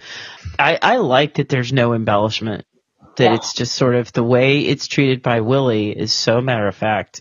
Mm-hmm. He's not trying to shock these kids. He's not trying to teach them nothing. He is just traveling with them. Yeah, just the fact. To a point, I think he's not invested in Eugene. To a point. Then he becomes invested, I think. Yeah. So Sheriff Tilford arrives, and he's the top dog, and he's feeling good. He's in a good mood that day, so he tells them just get themselves over into the other county, and they'll be Sheriff so-and-so's problem. Get over the bridge. Frances would like the money back, the money clip she stole from Bob Newhart, and they Evil Bob Newhart. Evil. In another verse, it's Bob Newhart is Lloyd. Troublesome. So they do make their way across the bridge. So then they're on to, I think it's the Roadhouse. Yeah, right? Roadhouse is the word I was looking for. They get into another town, and they're short money, and basically the only way they can get money is Willie sends them into the White Bar across the street. Just like, go get us some money. I love his attitude. Look, guys, go get us some money, Lightning Boy. Yeah. And yeah, I'm going to go over here and have a good time. I'll check in with you later. Loved that. Take care of my business over here. Yeah. And he hands him a gun. Yeah, put this in your belt. And I love the bartender. Like, you don't have any. And he does look like 12, Ralph Macchio. Yeah. He looks so young in this movie. He looks very young. But the bartender, I think, when I think about what the bars we got into in the 80s, not even a fake ID in some cases. Yeah, I can believe it. Yep. I keep thinking of the Red Lion, but that wasn't even a true roadhouse. Just your local hole-in-the-wall watering hole. Well, Willie tells him to go play some songs and make some money. Like, if you can do that in a bar, in a roadhouse. They've already got their own music going. But I love the contrast. Yeah. You go in and it's all countrified, the music, and of course Frances is going to try to hustle a little bit, and she steals a wallet, and there's a big brouhaha and a bar fight, and they're expelled. And I like that the bartender says, "You two run along. You have a lot of growing up to do. Like we're going to teach you a lesson. No harm, no foul." I love that they're so shocked that he has a firearm. Yeah, when they've got one. I mean, today it's but that the only person that does have heavy metal that's packing some hefty weaponry is the proprietor, the owner of the bar. Yeah. That seems like, okay. I'd just like to know what happens when you shoot your ceiling, because it seems bad. He has a right to defend his establishment. Right. So Frances has pickpocketed a guy, and he makes her give it back to him. Yeah. I like that scene. He's poor. He's not doing well. He's got a family, and she has a bit of a conscience. Like, okay, I'll give it back. That sounds fair. And they go across the street to the juke house, and there's some real music going on there. And I believe those are real musicians, known musicians. I don't know my blues performers well enough. Do you happen to know, Michael? I do not. I'm sorry. Okay. I'm seeing harmonica I thought the vocalists. Music at the country place was actually pretty good. It sounded like some revved up Reba McEntire, but more, grungy, roadhousey country. Okay. I liked it. Okay. I'm just noting that the Juke House musicians are harmonica vocalist Frank Frost, drums John Price, lead guitar Otis Taylor, whose name I have heard, bass guitar Richard Chevy Holmes, and keyboard Terry L. Evans. And it's grind, and it's low, and it's raw, and you can feel it. You can feel the difference. You can see the difference. You can feel the difference. No, it's good. Both I enjoyed. Both. But the folks at the Juke House look at these two white kids and size them up in the same way that the folks at Krupp's would have looked at Willie or anybody else from just across the street in 1986. So it's a little troubling. And it's immediate. I mean, they are not exactly hostile, but kind of threatening. And then Willie leads him up onto the stage to try to smooth things over. Yeah, he saves his ass because they're going to take his guitar. Let's take that guitar away from him. And he introduces him. Says, this boy came a long way. He's going to, he whispers to Eugene, you better hope we take him home or something. What's the line? Yeah, we're going to get some heat. We got some heat from the other side. We're going to get heat from this side if we don't take him back home. Yeah, I love that term, take you home. And and he looks silly. Okay, let's just get it out there. Eugene thinks he's made it because he's in this juke joint. He's playing with Willie, who's wailing on that harmonica, and he's doing too much with the movement, isn't he? Yeah. Happy boy. And not looking too Yeah. He's playing well, but he looks like he is completely out of his element, which he is. Yes. But he's ecstatic. Willie is, what is the name of the song? Oh, gosh. I'm Willie Brown. Call me Willie. Call me Willie. What a great. And that's him singing, right? Yes, I think Joe so. Seneca? I believe it is. Love that song. Yeah. Great. Smokehouse Brown. And I don't know, do we get the whole song? But we get back at I guess that's like a little hotel or boarding house or something, where nobody questions this trio. I like that.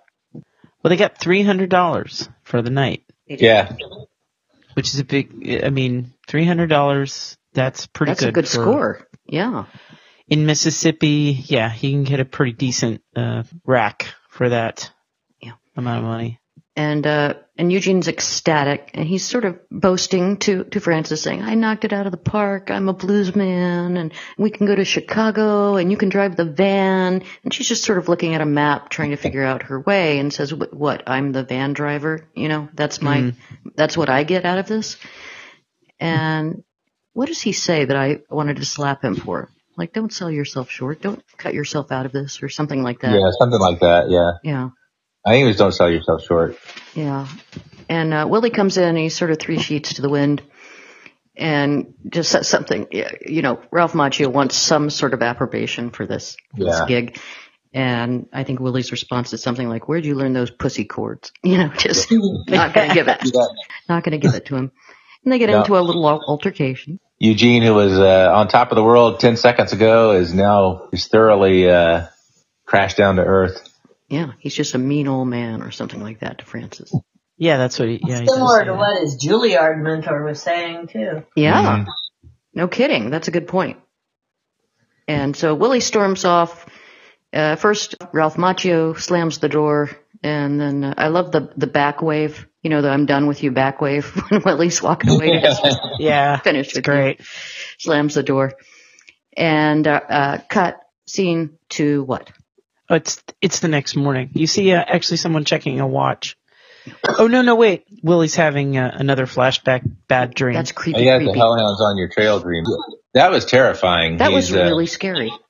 Yeah, he's rolling into bed, and Joe Morton comes in, and he's like very, very, very small against the big door, and he gets bigger and bigger and bigger.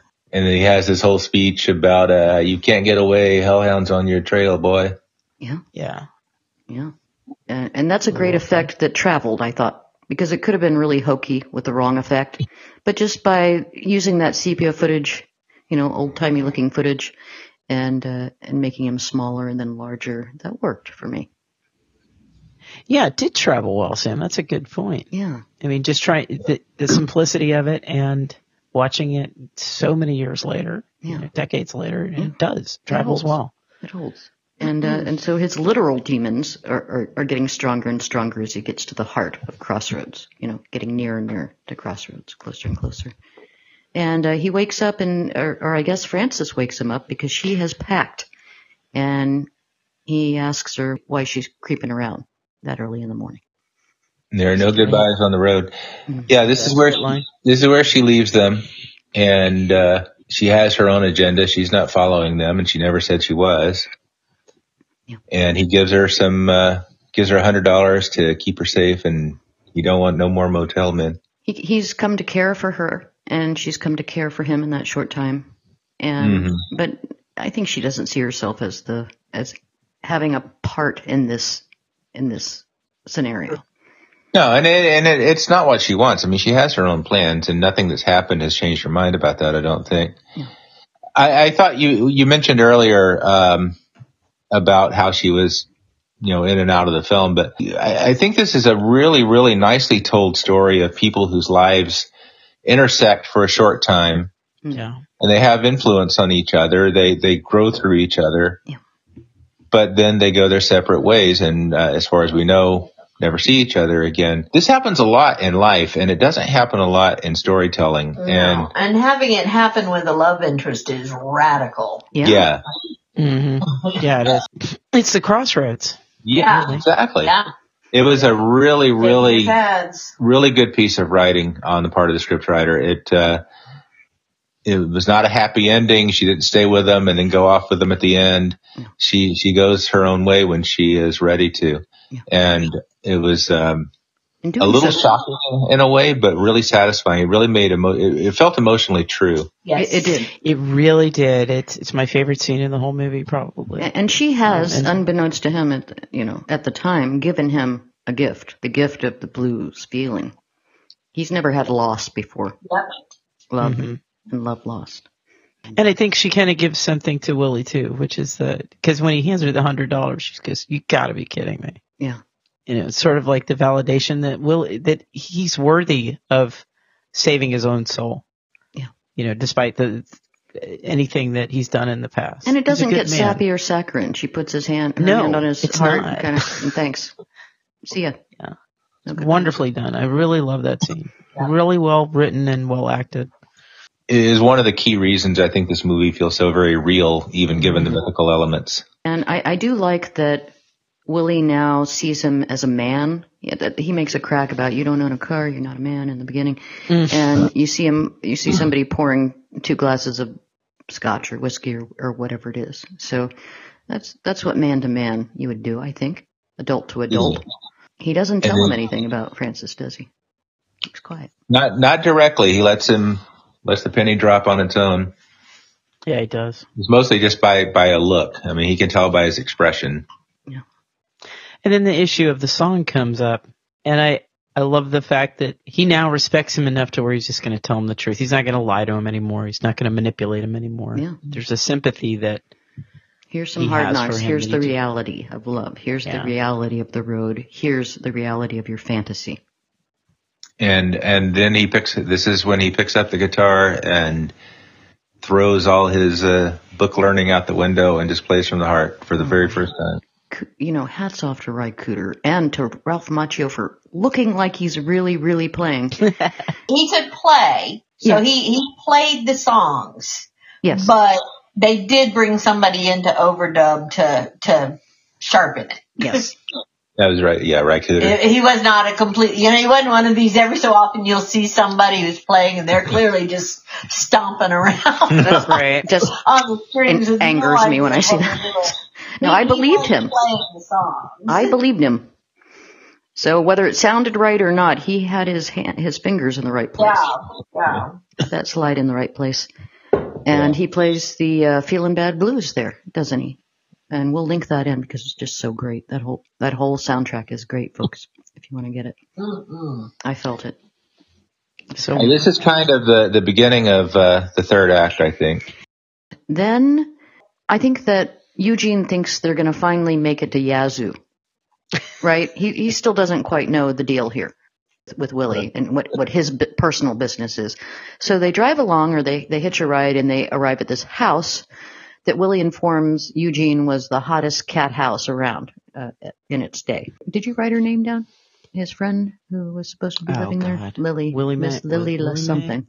And Michael, that made me think of New Orleans a bit. I think it was Lily or Lily Mae, yeah. I think it was just Lily, actually, because they were informed that she'd been dead a long time. And so her granddaughter she's sort of measuring him up through the screen door, like, were you a friend of my grandmother's? And he says, yes, ma'am. And she does allow them in, and it's no longer a brothel, just a boarding house. And they go upstairs, and the young lady brings them each a glass of water and starts to tell Willie, well, my grandma said you were such a flirt, and you played music here all the time. You were after all the girls. And he says something wry, like, it's good to be remembered. Love the way he delivered that line. And I do like how he speaks. What is her name? Do we have her name, the granddaughter? Oh, no. I'll look it up under cast. I thought you were the organized one. Hold on. There's somebody listed as woman at boarding house. That must be her. There you go. What's her name? Lucia. So she doesn't have a character name. Okay. Woman at boarding house, young woman, I'd say late 20s. Willie says to her, because the grandmother has passed on, he says, do you know of a place, a special place? And I don't know if he says Crossroads, but he says... He does. Do you know of the Crossroads?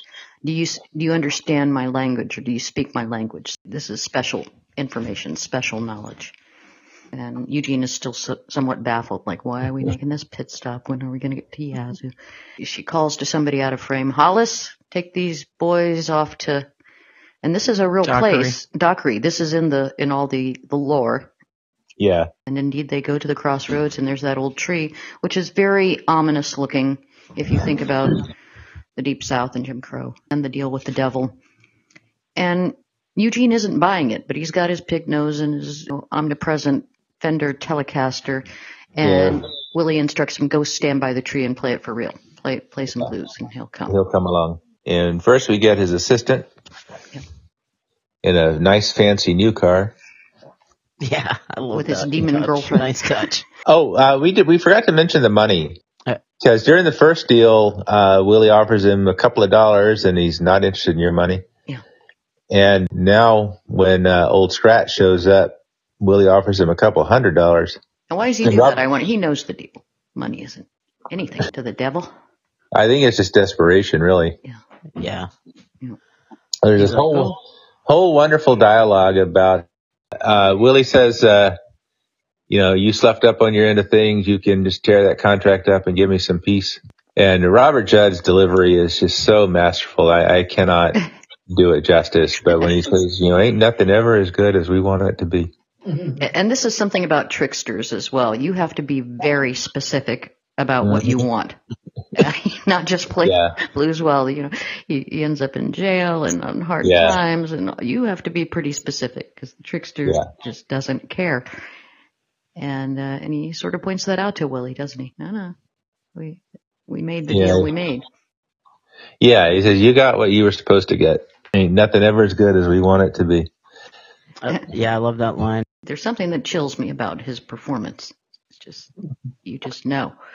And Ralph Macchio, he still thinks this is a game, right? I guess it's not Ralph Macchio, it's Eugene. It's coming to learn. Yeah. I don't believe in it. I don't believe it. Take my soul. Yeah. I don't believe any of this shit anyway. Right. Because that's the sequence. I mean, he offers cutting heads contest, which Eugene figures out, and old Scratch says, if you beat my man, my big white boy from Memphis, Jack Butler, I'll tear up Willie's contract. But what if my man Jack Butler win? And Willie says, you get me, and he says, yeah, I already got you.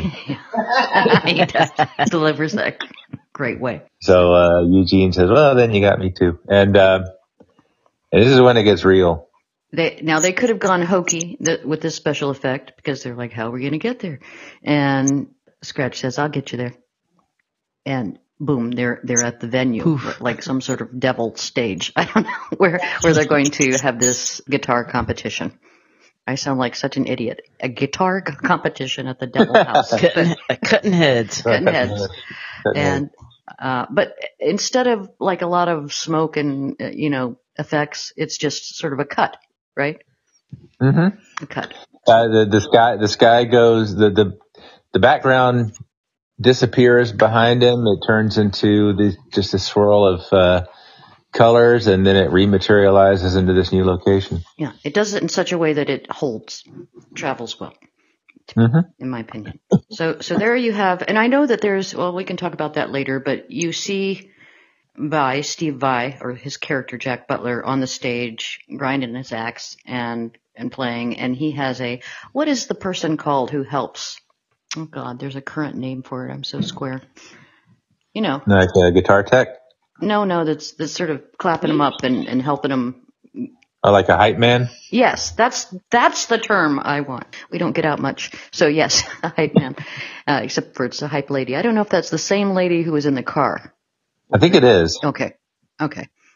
She dances, right? She does. Yeah. Yeah, that's great. That was a great dance. Scene. And he's just tearing it up. But it's not blues to me. It's not. It's heavy metal shredding. And I do know, I'll just say this part, that the scene that was cut was somebody else doing a cutting heads battle, and the person battling Jack Butler, I'm going to get it out of my mouth, fails. So he loses his soul. And so, Eugene steps up to the stage. He's a little intimidated, but he does pick up the cable, plugs his guitar in, and they're on. There's a great profile shot because when they're standing in the crossroads, he says, I don't believe in this shit anyway. Yeah. But there is this one great shot that kind of raises the stakes a little bit, where Eugene and Willie are in profile, and they're just kind of standing there at the juke joint of all juke joints. Yeah. Right. And what Ralph Macchio's eyes are just wide open, like, what just happened? Maybe I do believe in this shit. Yeah. Maybe I do believe in this shit. Yeah. And here we begin is there a name for this? Where somebody has to tap dance or play a musical piece or whatever it is, and then you have to mimic that thing and do one better. Well, that's a cutting head. That's a cutting head. That's the only term for it, cutting heads? Okay. Dueling, yeah. Dueling. Yeah. Dueling guitars. Dueling guitars. I don't know I guess Butler must start first with a piece. And at first, it looks like Eugene he's sort of looking at his hands like, I'm not sure how to even begin that. But he warms up, doesn't he? Mm-hmm. Yeah, he holds his own for a few rounds. And I don't know, what did you guys think of Steve Vai's performance as he's playing? This is getting back to what we were talking about earlier about why I think he or someone like him was the right person to cast as opposed to a blues player. Yeah. Because this is heavy metal shredding in the 80s especially. And Willie kind of alluded to it earlier, talking about flash and speed. It's very fast. It's very technically precise. Yeah.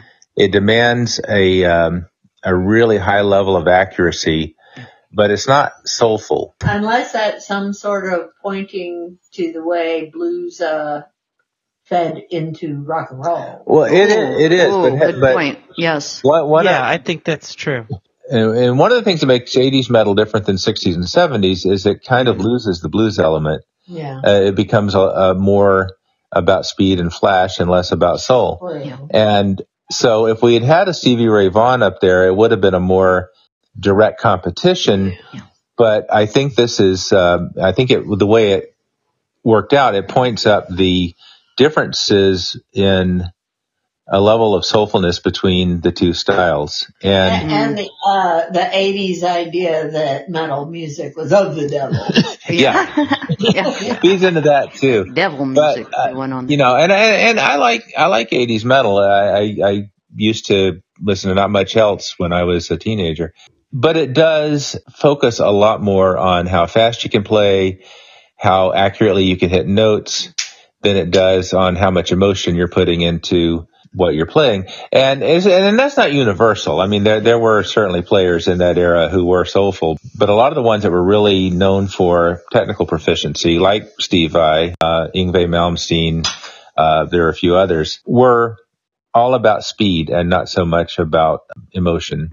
Do you think that Walter Hill decided to go that way instead of with Ry Cooder, as the original idea was to get Ry Cooder to be his opposition, so that we had more sympathy? Because if you had a real blues man up there playing without all of that affect and theater that Steve Vai puts on, you'd have more sympathy for the opposition. If he's a really good bluesman, you don't have much sympathy for Steve Vai and all that snaking around and whatever he's doing.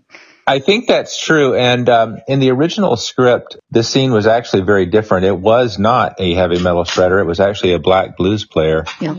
And it took place at a fish fry and not in this You do not want in Hell's New York white boy to be winning that. Yeah. It did. And I think they actually filmed a version of it, but it didn't work because, as Linda just said, New York white boy beating a black blues man in a blues contest. Yeah, no. It completely fails. So that'd be tone deaf too, as hell. Yeah, exactly. Yeah. Absolutely. And they concluded that after they thought it over and revised it. But I think the way it goes is you have a player who's very technical and you have a player who's less technical but more emotive, and this is how the back and forth goes until the very end of the battle. What do you think of the winning song? How does Eugene get one up on Steve Vai? So it's a very interesting choice. What he plays, he's suddenly reaching back to Juilliard, and he plays a heavy metal guitar version, a blues guitar version of Paganini's Fifth Caprice, which is actually originally violin music. Yeah. So he is adding subtle blues touches to it. And for a long time, I thought, it was a bit of a cheat. He's reaching for Western Europe to win this contest, but he's actually kind of combining blues technique with Western classical or Western European classical music. And that's something that would have probably been pretty well received because when Robert Johnson wasn't playing his own stuff, he was playing country western, he was playing Bing Crosby songs, whatever was popular. And so again, we get back to the Creole. Think about what Creole is. Creole is when you take two different languages and make one new language out of them. Mm-hmm. And what Eugene does here is he takes two different languages and makes one new language out of him. And this is what both his professor at Juilliard and Willie Brown told him he couldn't do. Yeah. And that is how he ultimately bests Jack Butler, who is very good at what he does, but only does one thing. Yeah, and he picks the most technically challenging of the Western classical composers, Paganini. Probably. Well, certainly for violin, yeah. And I found a video on YouTube of a woman playing that on the violin, and I find violin to be some sort of sorcery anyway. Was it Hilary Hahn? I gotta know. I don't think so. I'll have to look it up again. I don't remember her name, but I don't think that doesn't sound familiar. But I mean, the piece on violin is so fast in what is shown in the film, which I don't know if it's Ry Cooder or someone else actually playing it. It is incredibly, it's the same tempo as the way it's played on violin. It's a very difficult piece of music, and it's extremely difficult. Yeah. And so Eugene plays it. He plays it with a blues flourish, and that piece of music on the soundtrack is called Eugene's Trick Bag, and that was the term that was used of the blues musicians. What instrumental tricks they had, that was their trick bag. Okay. And so it harks back to that. And so Jack Butler tries to replicate it, and he makes it part of the way, and then he falters, and he tries again, and he gets a couple of notes further, and then still can't get all the way, and finally just drops the guitar on the stage and walks off. With all that teen angst, 80s, Yeah. Well, he doesn't have the classical foundation, the techniques of the classical foundation. No. He just can't get those upper notes. It's a bend. I mean, he needs to do a bend about a pitch and a half, I think, up from where the actual notation is, and he can't get there. And he just throws down his guitar, and I think that was Steve Vai's real guitar. I'm not sure which was a specially made guitar. Throws it down in disgust and walks away. And I liked that the trickster, that Scratch, looks at it. He's not mad. He just evaluates and rips up the contract. Yep. And Eugene and Willie go into a blues number, and the chorus joins in, and they have a. It's the equivalent of the two lovers coming for a kiss in front of the crowd, and everyone applauds. The feel good. They have an after party, and we see him tearing up the contract. Yeah. Yeah. Willie's soul is saved. Win some, lose some. Yeah. I like the way that duel is kind of structured, because in the beginning, it's almost like they're tuning their guitars. Jack Butler starts off, and then Eugene kind of answers, and then the song starts and the dancing starts, and they're both kind of. I like that the direction for Steve Vai was he's kind of jamming right along as they're playing together this song, and then they start riffing, and then you have Eugene surpassing him. But I didn't think that Steve Vai's. he was more of a shredder, but it's almost like there's some blues sprinkled in, like a spice, like Slap Your Mama. Like it's shredding, but I'm just gonna sprinkle some blues nuance in it. I mean, it wasn't completely absent, but it was less so than Eugene had. But I like that observation because you're right. There's sort of a rhythm that's missing from a rhythm and a tone that's missing from 80s rock. So it was more prevalent before. It was a different animal. I mean, if you compare like 60s era Black Sabbath to the hair bands from the 80s, the scales that are used, the notation that is used, it ends up being a very different kind of sound, even though it's from the same family, but it's certainly not the same individual. There's no warmth in that tone. So she has a disagreement. So wait, I've forgotten what my disagreement is. What is that? You went, I know that sigh. Well, I don't know what I probably disagreed with something. I said I was in a different camp from Michael. What was it? Oh, I thought at first, but I've changed my mind since because Lynda said something important, and then I said yes, that would have been tone deaf at the fish fry. So I think my original thought was, it should have been blues against blues instead of shred against blues. Okay. But I'm changing my mind now. It's my prerogative to do so. After being enlightened. You were sighing about something from 5 minutes ago. Who knows what I don't know. I just look at it like traditional versus, hey, this is what we're doing now, kids. Are we not going to talk about the theatrics and body language Steve Vai uses throughout this whammy bar in his face and all that? Yeah. That was ridiculous. He's very aggro. Yeah. I also think that this is maybe talking to 80s kids. Yes, you're right. Here's your music, but the blues are not dead. Yeah. Listen to this, and it be it. Yeah. Right. Listen to your forebears. Yeah. Yeah. Don't lose this. And again, thinking about this was a time of Stevie Ray Vaughan and Jeff Buckley and Johnny Winter and people like that who were incorporating blues into rock and making a new thing out of it. And I think that's correct. It was just showing how the two styles are symbiotic. And not even symbiotic. It's parasitic. Yeah. I like that word. Yes. Rock will not exist without the blues. Absolutely. Yep. That is absolutely That's true. I had a professor whose whole PhD premise was there was something called blue tonality, and that you could go and you could trace those notes, those chords, those tones all the way back to like classical music. Yeah. And that there is a common thread that binds that sound together and moves through different forms of music. The sad tone. Well, you can sew them together, but if you're talking about the cotton fields and disparate and different groups of slaves coming up with music of their own to get through the day, and somehow that merging into a true sound of the people. But I think that goes to what Mike is saying, because that they would have been exposed to maybe traditional hymns through Western Christianity, and then made it their own. Negro spirituals were an entire genre of themselves.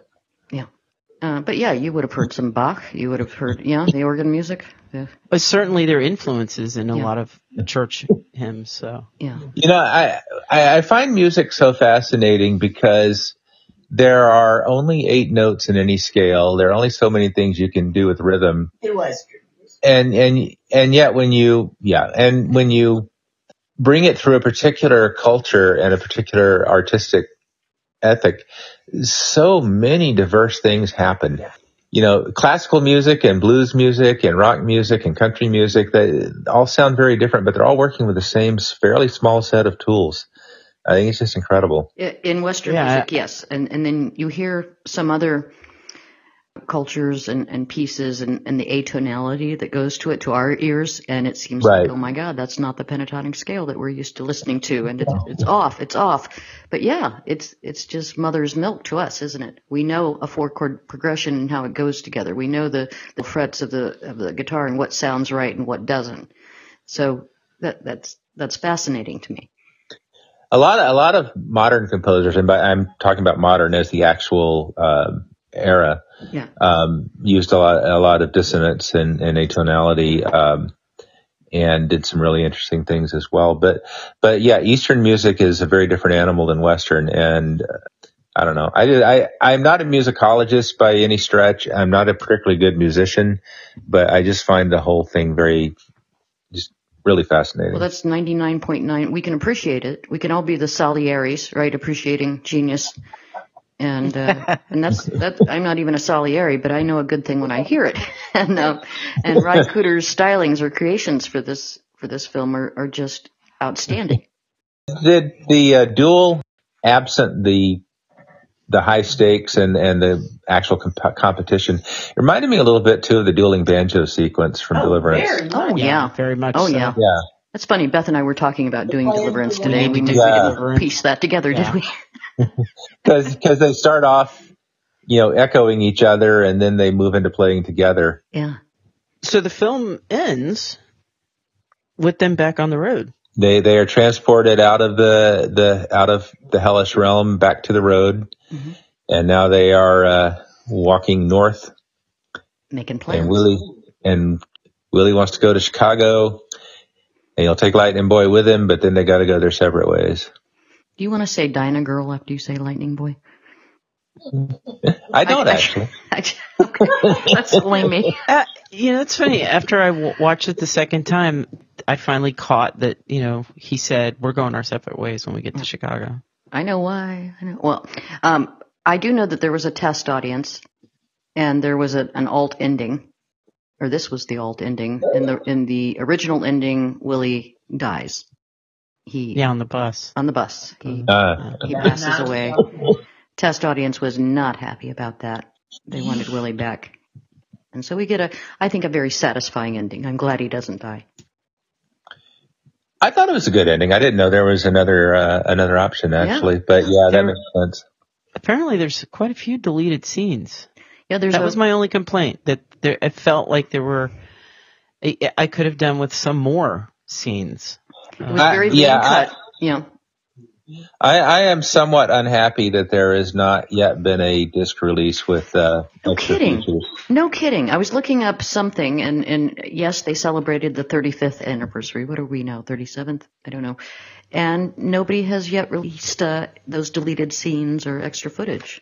Come on. Give me deleted scenes and a commentary or whatever. But I'd love a director's cut, because that was my only complaint, ironically, is that it felt like it's a short film, like 90 songs. minutes. Yeah, it felt like a film or one of those songs that was trimmed up for, AM or FM radio play. The single cut. Like 315. I feel like there could have been more, and that it would have made it an even better film. Beth, I would like to hear a bit more about what it was like to see this movie for the first time after having disregarded it for so long. And may I also say I envy you the opportunity to see it for the first time. Wow, that tells me you really love this film. Oh, yes, he does. I do. What'd she say? I said, oh, yes, he does. Okay. I hope you do, too, for your sake. Okay. It filled me with a lot of, on one level, nostalgia. It reminds me of some people that are very dear to me. Reminds me of our friend Neil, who plays guitar himself. He's a very good guitarist. But there's also, within our own culture, I think, of friends, an appreciation for the blues. Bill is probably the first person that really turned me on to the blues through his love of the Yardbirds, of Clapton, Beck, of Zeppelin. Zeppelin. I think that was the entry point for a lot of people of our era. And so we all have that appreciation. And one of us actually went to school and lived in New Orleans for a while. So that there's that influence too, that musical culture. And so, yeah, it reminds me of people that I care a lot about.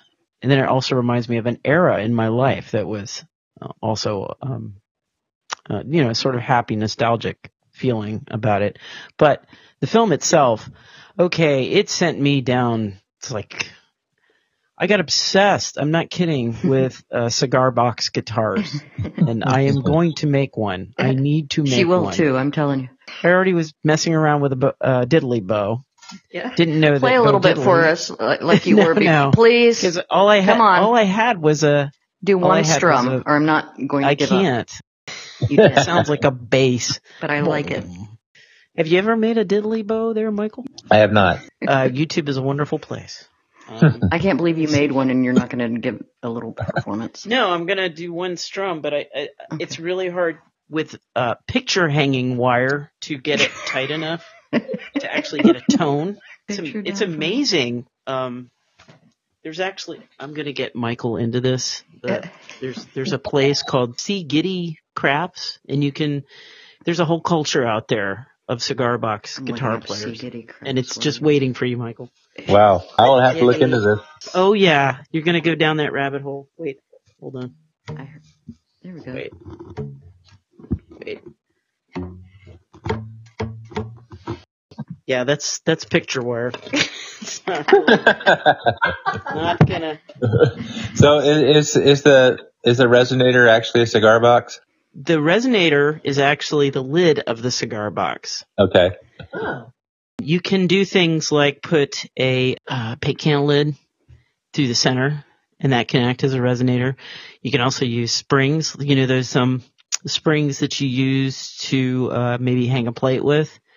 You put one of those on one side of your paint can lid, and then maybe get a bigger spring. Just go down to your local hardware store, just junk lying in your junk drawer. There's some channels on YouTube that are amazing, and the sound that they can get is absolutely incredible. And they're 3-string guitars, and some of them are 2-string, and actually some are 4. And it's just it's really amazing. Send me links. I am curious. Oh, I am going to send you links, buddy. I wanted to talk about the other stuff, though. We were talking about the stuff that you don't want to talk about, Sam, but also I'd love to what you're talking about. Talk a little bit about the folklore associated with this movie. It's been described as a Faustian bargain. Yeah. I'm not sure how consistent that is, though, because there's an entire mythos around the deal with the devil and the connection with blues that I don't know if it's dependent on Faust or not. I think it can be a 6 degrees of separation type thing, but add to that the extreme trauma of systemic slavery and where that's coming from, and some of the lyrics that are involved, and some of the feelings that are involved that have no words. I think blues is a thing unto itself. Yeah, I think there's more connection than we realize, or than most people realize, between these various strands. So think about the concept of the devil's music. It was blues, then it was rock and roll, then it was heavy metal. There's a through line through all of that, because it is all related, and one evolves out of the other over time. Yeah. And we have a very robust tradition of devil-related songs in blues in particular. The book Beyond the Crossroads by Adam Gussow, which is one of my go-tos for this type of material. He has an appendix at the end of that book listing devil songs in blues, and it goes on for 5 or 6 pages of table. Their tables. There's probably 100 or 150 songs altogether in that. It was not a small piece of the blues, but it certainly didn't stop as things evolved. Mm-hmm. Susie Quattro put out an album about 5 years ago called The Devil in Me. And I didn't know she was still doing things. She is. Wow. She is. And that's the title song. There is a song on that album on that theme. And it's all through rock music, and not even the very theatrical Satanism of the hair metal era like Motley Crue, but just more organically. And it's in country music too, to some extent.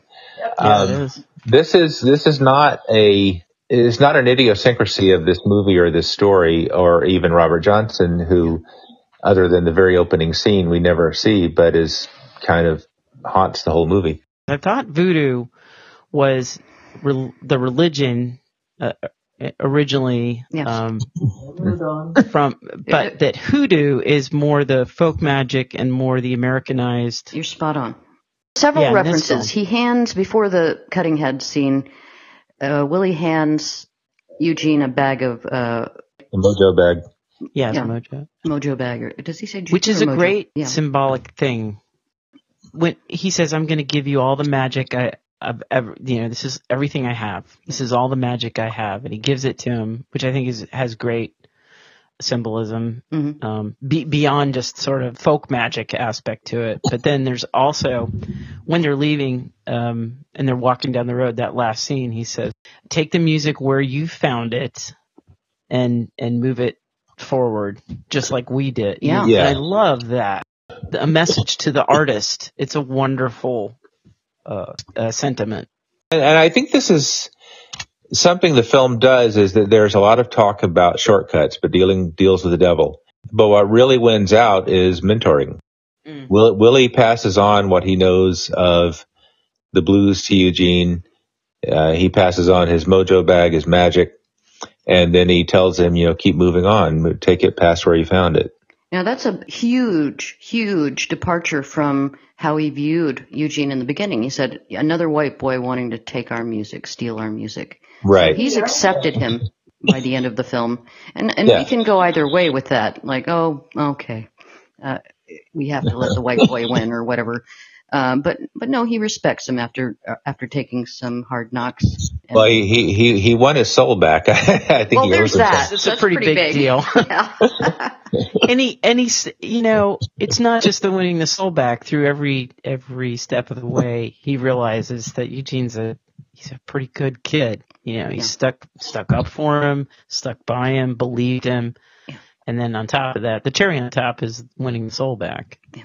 And he's not trying to learn what it is to play the blues in order to be rich and famous. It's because he loves it. Yes. And he wants to understand it. So he's worthy of it. Yeah.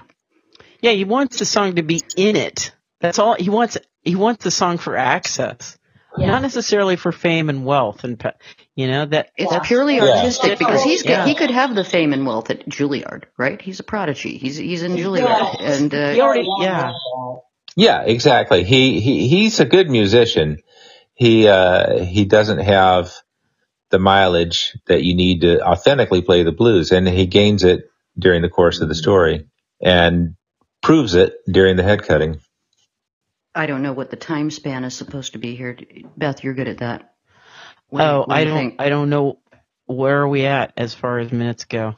Oh, I mean, in the film, what is the time span? We have lots of time. Let me be more specific for you, Beth. Totally deference to your day. I know you had a hellhound day. No, like a week, 2 weeks. Oh, yeah, I'm thinking maybe 2 weeks tops. So that's not a lot of mileage. He's just getting started there. He is. And I think that's a concession to the necessity of storytelling. But we know by the end that he has what it takes to learn. Also, I mean, he has kind of shared his own personal life. And even though Willie kind of belittles him a little bit, I do think that Willie understands the emotional neglect that maybe Eugene's experienced. Eugene's from a broken home. He's been largely left to himself at a young age. And that's not the same as enduring racism and Jim Crow laws in the South. But it's not nothing either. It's not nothing. It's what he can relate to in his world. Eugene is not a worldly kind of guy. He's very gifted, but he can't have the scope that Willie does. He just can't. Even if Eugene were a young black man, he would not be able to identify with the kind of sorrow that Willie. No, not a 17-year-old, just because of the whole life experience behind that. And it's a different era too. I mean, you have shared heritage that gives you more insight into that world. Is what I'd say. I'm looking at the individual Willie. Willie is Jim Crow era was his youth. Yeah. He actually killed a man. He spent his life on the road, and then he was in jail And then now he's living the isolation of an elderly man because nobody would see, he can at least relate to that. There was nobody that would stand for me. And that was an important line. Yeah. There's nobody that would stand for me. So I can't even grow old and die, go on parole and die in like a normal human being. I'm in this nursing home for prisoners, basically. And if he doesn't get out, he's damned. Yeah. So at least he can relate to Eugene on that point. There's nobody. Why do you think he decides to be wheelchair bound in the beginning? That's funny because he said he needed a car. He needed wheels, but it's they'd take his Pontiac away or something, but he doesn't have a car. So he can't go anywhere with that, can he? I don't know. Where is it? Wouldn't they have impounded it? I guess we don't ask too many questions. I think he uses the wheelchair just for sympathy, get people to do things for him. Or would he be put back in the pen if he were fit? I don't know. Oh. Yeah. Possibly. Good point, he's not acting Sam. like he has dementia. Yeah. Good point. My body can still do a lot of things. I love that. I do too. About time for another woman for me. Just Let's talk about Robert Johnson. Okay. Sam, do you have any particular Robert Johnson songs? Because I know we've both been listening to the blues. Just the CROSSROADS one. At the CROSSROADS one. Let's see. Oh, shoot. Why'd you ask me that? Now I have to look up something. No, I didn't. I was listening to the soundtrack, and then I did look at the thing you posted in Facebook. It was a whole catalog of Robert Johnson's music, right? Yes, there is. Well, at first I played some R.L. Burnside. Yeah. Because I just love that. Just love it, love it, love it, love it, love it. Robert Johnson wrote Sweet Home Chicago, by the way, which is in the Blues Brothers movie. That's right. All right, here's $1 million question for all of you. Why was Chicago such a pull? Why from Mississippi up to the Windy City? I think because it was another really fertile blues scene in that era. Certainly became a fertile jazz scene. Yeah. Well, I know Chicago blues is a huge thing, but it's freaking cold up there. I just wonder why that particular city. I guess why not New York? Why not LA? Why Chicago? That's right up geographically. It's sort of just right up the middle of the country. That's true. The highway system. Yeah, and it was a blues town, more so than New York, and certainly more so than anywhere in California. Well, I understand why the Mississippi Delta would be a cultural center. Yeah, there's the heart of racism, slavery, and all of it. But Chicago is like sort of the hub to the Midwest and the West. All right, that makes sense. I'll take that one. I will. Okay. I'm looking up a map. Did you ever read On the Road? Yes, I did. Jack Kerouac? Yep. Okay. Read it again. Oh, hell no. Hell no. I read that again stream of consciousness bullshit when I was 22, and I'm not going back. I love that book. No. So my research in real time tells me that Chicago became a blues center because Muddy Waters went there. Oh, there you go. There you go. And in 1943, joined an established band, developed a distinctive style of blues music, and then other artists came along, including John Lee Hooker. And so a whole scene developed there because Muddy Waters went there to start with. Okay. Now that's something I can hold on to and understand. And I did not know that until just a second. Ditto. So thank you for enlightening us, all of us. I know there's some blues aficionado out there that's going about. Yeah, there are probably blues aficionados out there who are saying, well, these idiots, please shut up. Oh, my God. They just stumbled on this movie, and they're trying to talk about the blues. Oh, God. But, okay. But no. But if you look at a map of the country, let me look Mississippi goes right up through Tennessee, Kentucky, and Illinois. It's just boom, boom, boom. Map of the...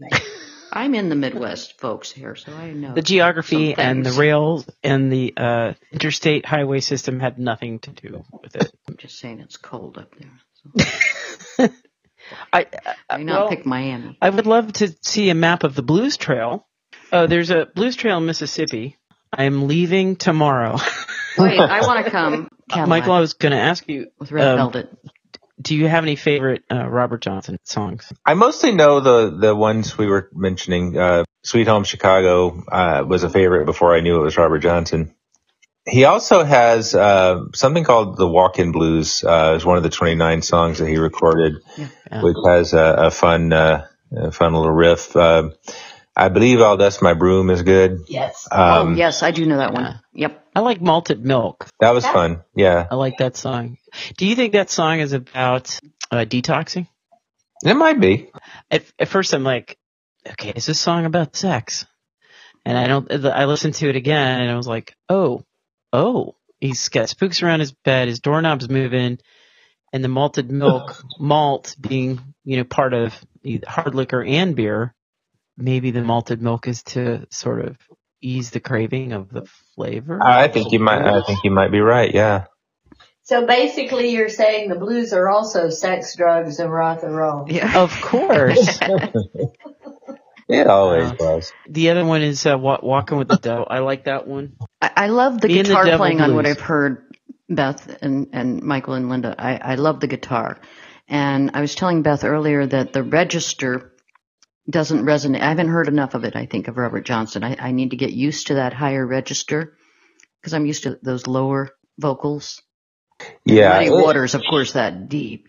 Mm-hmm. And John Lee Hooker. You're right, though. Michael had said that it's not something you can listen to right off the bat. You have to kind of acclimate your ears to it. And I can see that. And it is weird because I was listening again today. I was trying to school my ears, but it's so weird. I can hear a little bit of Robert Plant. I can hear where the influence is there in that style of rock and roll. Definitely. Especially he's like, he gets really high, and I can hear Robert Plant going, doing that. I think the bands in the Zeppelin and the Rolling Stones in particular, and probably Cream, because of Eric Clapton, were really heavily influenced by the blues from the 20s and 30s. More so than bands later in the 70s and 80s. Yeah, one of his songs is Kind-Hearted Woman Blues, covered by everybody. Mm-hmm. Led Zeppelin, George Thorogood, Johnny Winter. Yeah. I'm just thinking of When the Levee Breaks, too, on Led Zeppelin, Mississippi Delta. Yeah. You mentioned George Thorogood, and I want to say that George Thorogood and Robert Cray, I think, had hits in, the top 20 or the top 40 right around this era, right? 86 maybe? Yep. 85, 86. So there was sort of a popular resurgence of the blues sound. Well, there was, and the torch is being passed, which is what Crossroads is about to an extent. I have a question. Do you think Crossroads could be remade today? Yeah. Yeah. Would it lose its charm if we roughened it up to today's language? I don't know, but I think that it would definitely manage to dig into the blues. If they did it well, it could be done. It would take a lot of care. It's a matter of age, not era. I would say the Crossroads movie that we have from 1986 was a product of its era. Yeah. Because of what was going on both in musical culture with the resurgence of blues. Yes. And what was going on with regard to racism in the 80s and what was happening in the South. I mentioned Michael Donald earlier. And also the Atlanta kids that were being killed. Yeah, right. Yeah. I think I don't know if a remake today would resonate in the same way, but I would not rule it out depending on how it was written and casted. If they redid it, the Ralph Macchio character would be black and would be somebody who had not experienced all this firsthand. It would be that same level of interest but not experience in what this all meant. I would go for don't even do a remake, do something sort of loosely based on this universe. Yeah. So that this music can sort of be reintroduced to another generation. Exactly. So that they can appreciate it and love it. Absolutely. What if they did it like Cobra Kai and did a series about Eugene Martone in his 50s? I don't know that would. I would just love to hear some, some of the current blues artists. I would love that. Yeah, for sure. Like I said, I've been binging on Stevie Ray Vaughan lately just because it's been a long time since I really paid him any attention, and he was good. He died way too young, too. Yes, he did. Yeah, it was tragic. Yeah, he did. It's so odd. I've been binging on classical music and the blues. Yeah, we went from Tar to Crossroads, and now we're pulled everywhere. But I've been binging on both and not hating life. So no, music is essential. Music is life. What else is a genre but adapting to an environment? I like that, Michael. Music is, when it's authentic, it is completely a product of the culture that develops it, and it is always going to draw on the past and take it beyond where you found it. And try to find something new. You could say the same about film genre. Absolutely. Yep. Yeah. Definitely. Yep. Art is art. It all works the same way. Well, Michael and Lynda, thank you so much for giving us your time and your expertise and those wonderful insights. Thank you so much for bringing Crossroads to our attention and letting us go down that rabbit hole. That's really been a pleasure, and it's been a pleasure having you on. I cannot tell you how happy I am that you both enjoyed it, and it has been a blast being on the show. We would definitely love to have you again. So save up some of those ideas and send them in. And anyone listening, if you would like to come on and present your film, your favorite film, you can, or you have a suggestion for us, you can send us in our DMs on Instagram, Pudpod, Puddpod, or Celluloid Puddin', Puddn, on Twitter, and celluloidpudding@gmail.com. You can contact us at any of those. We also have our link tree up there. You can check that out. If you need any help with some audio files, I recommend, we're an affiliate for Loudness FM. So you can go to our link tree and you get 3 free hours a month. And it's great in a pinch if you need to clean up some audio files.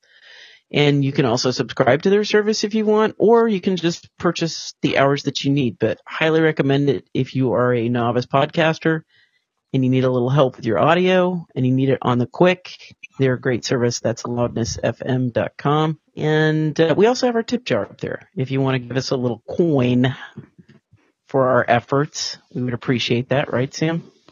We don't know. Yes. Just say yes to the nice people listening.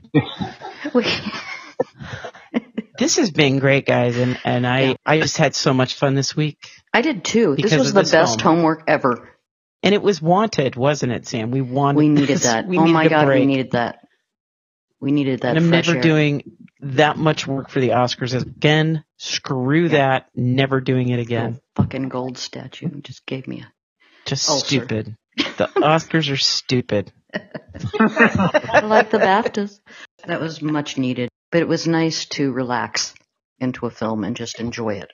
And I think this was one movie that really did a pretty good job for the 80s. It did. It was miraculous for the 80s to be that self-aware. Yeah. 1986 was the year I graduated college and started real life, so I kind of had a Eugene Martone journey of my own during that time. Oh, wow. That's wonderful.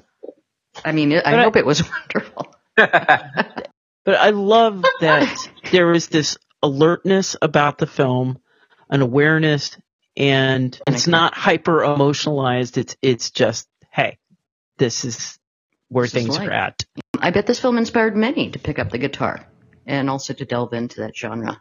So wonderful, wonderful listeners. I hope you enjoyed this episode with wonderful. If you're an extra, you might remember your parents watching that man. I'm not going to say who it is. Write us and we'll write you back. Thank you for listening to us. Thank you for all you do. Be kind to one another. Read something new. See something different. Good night.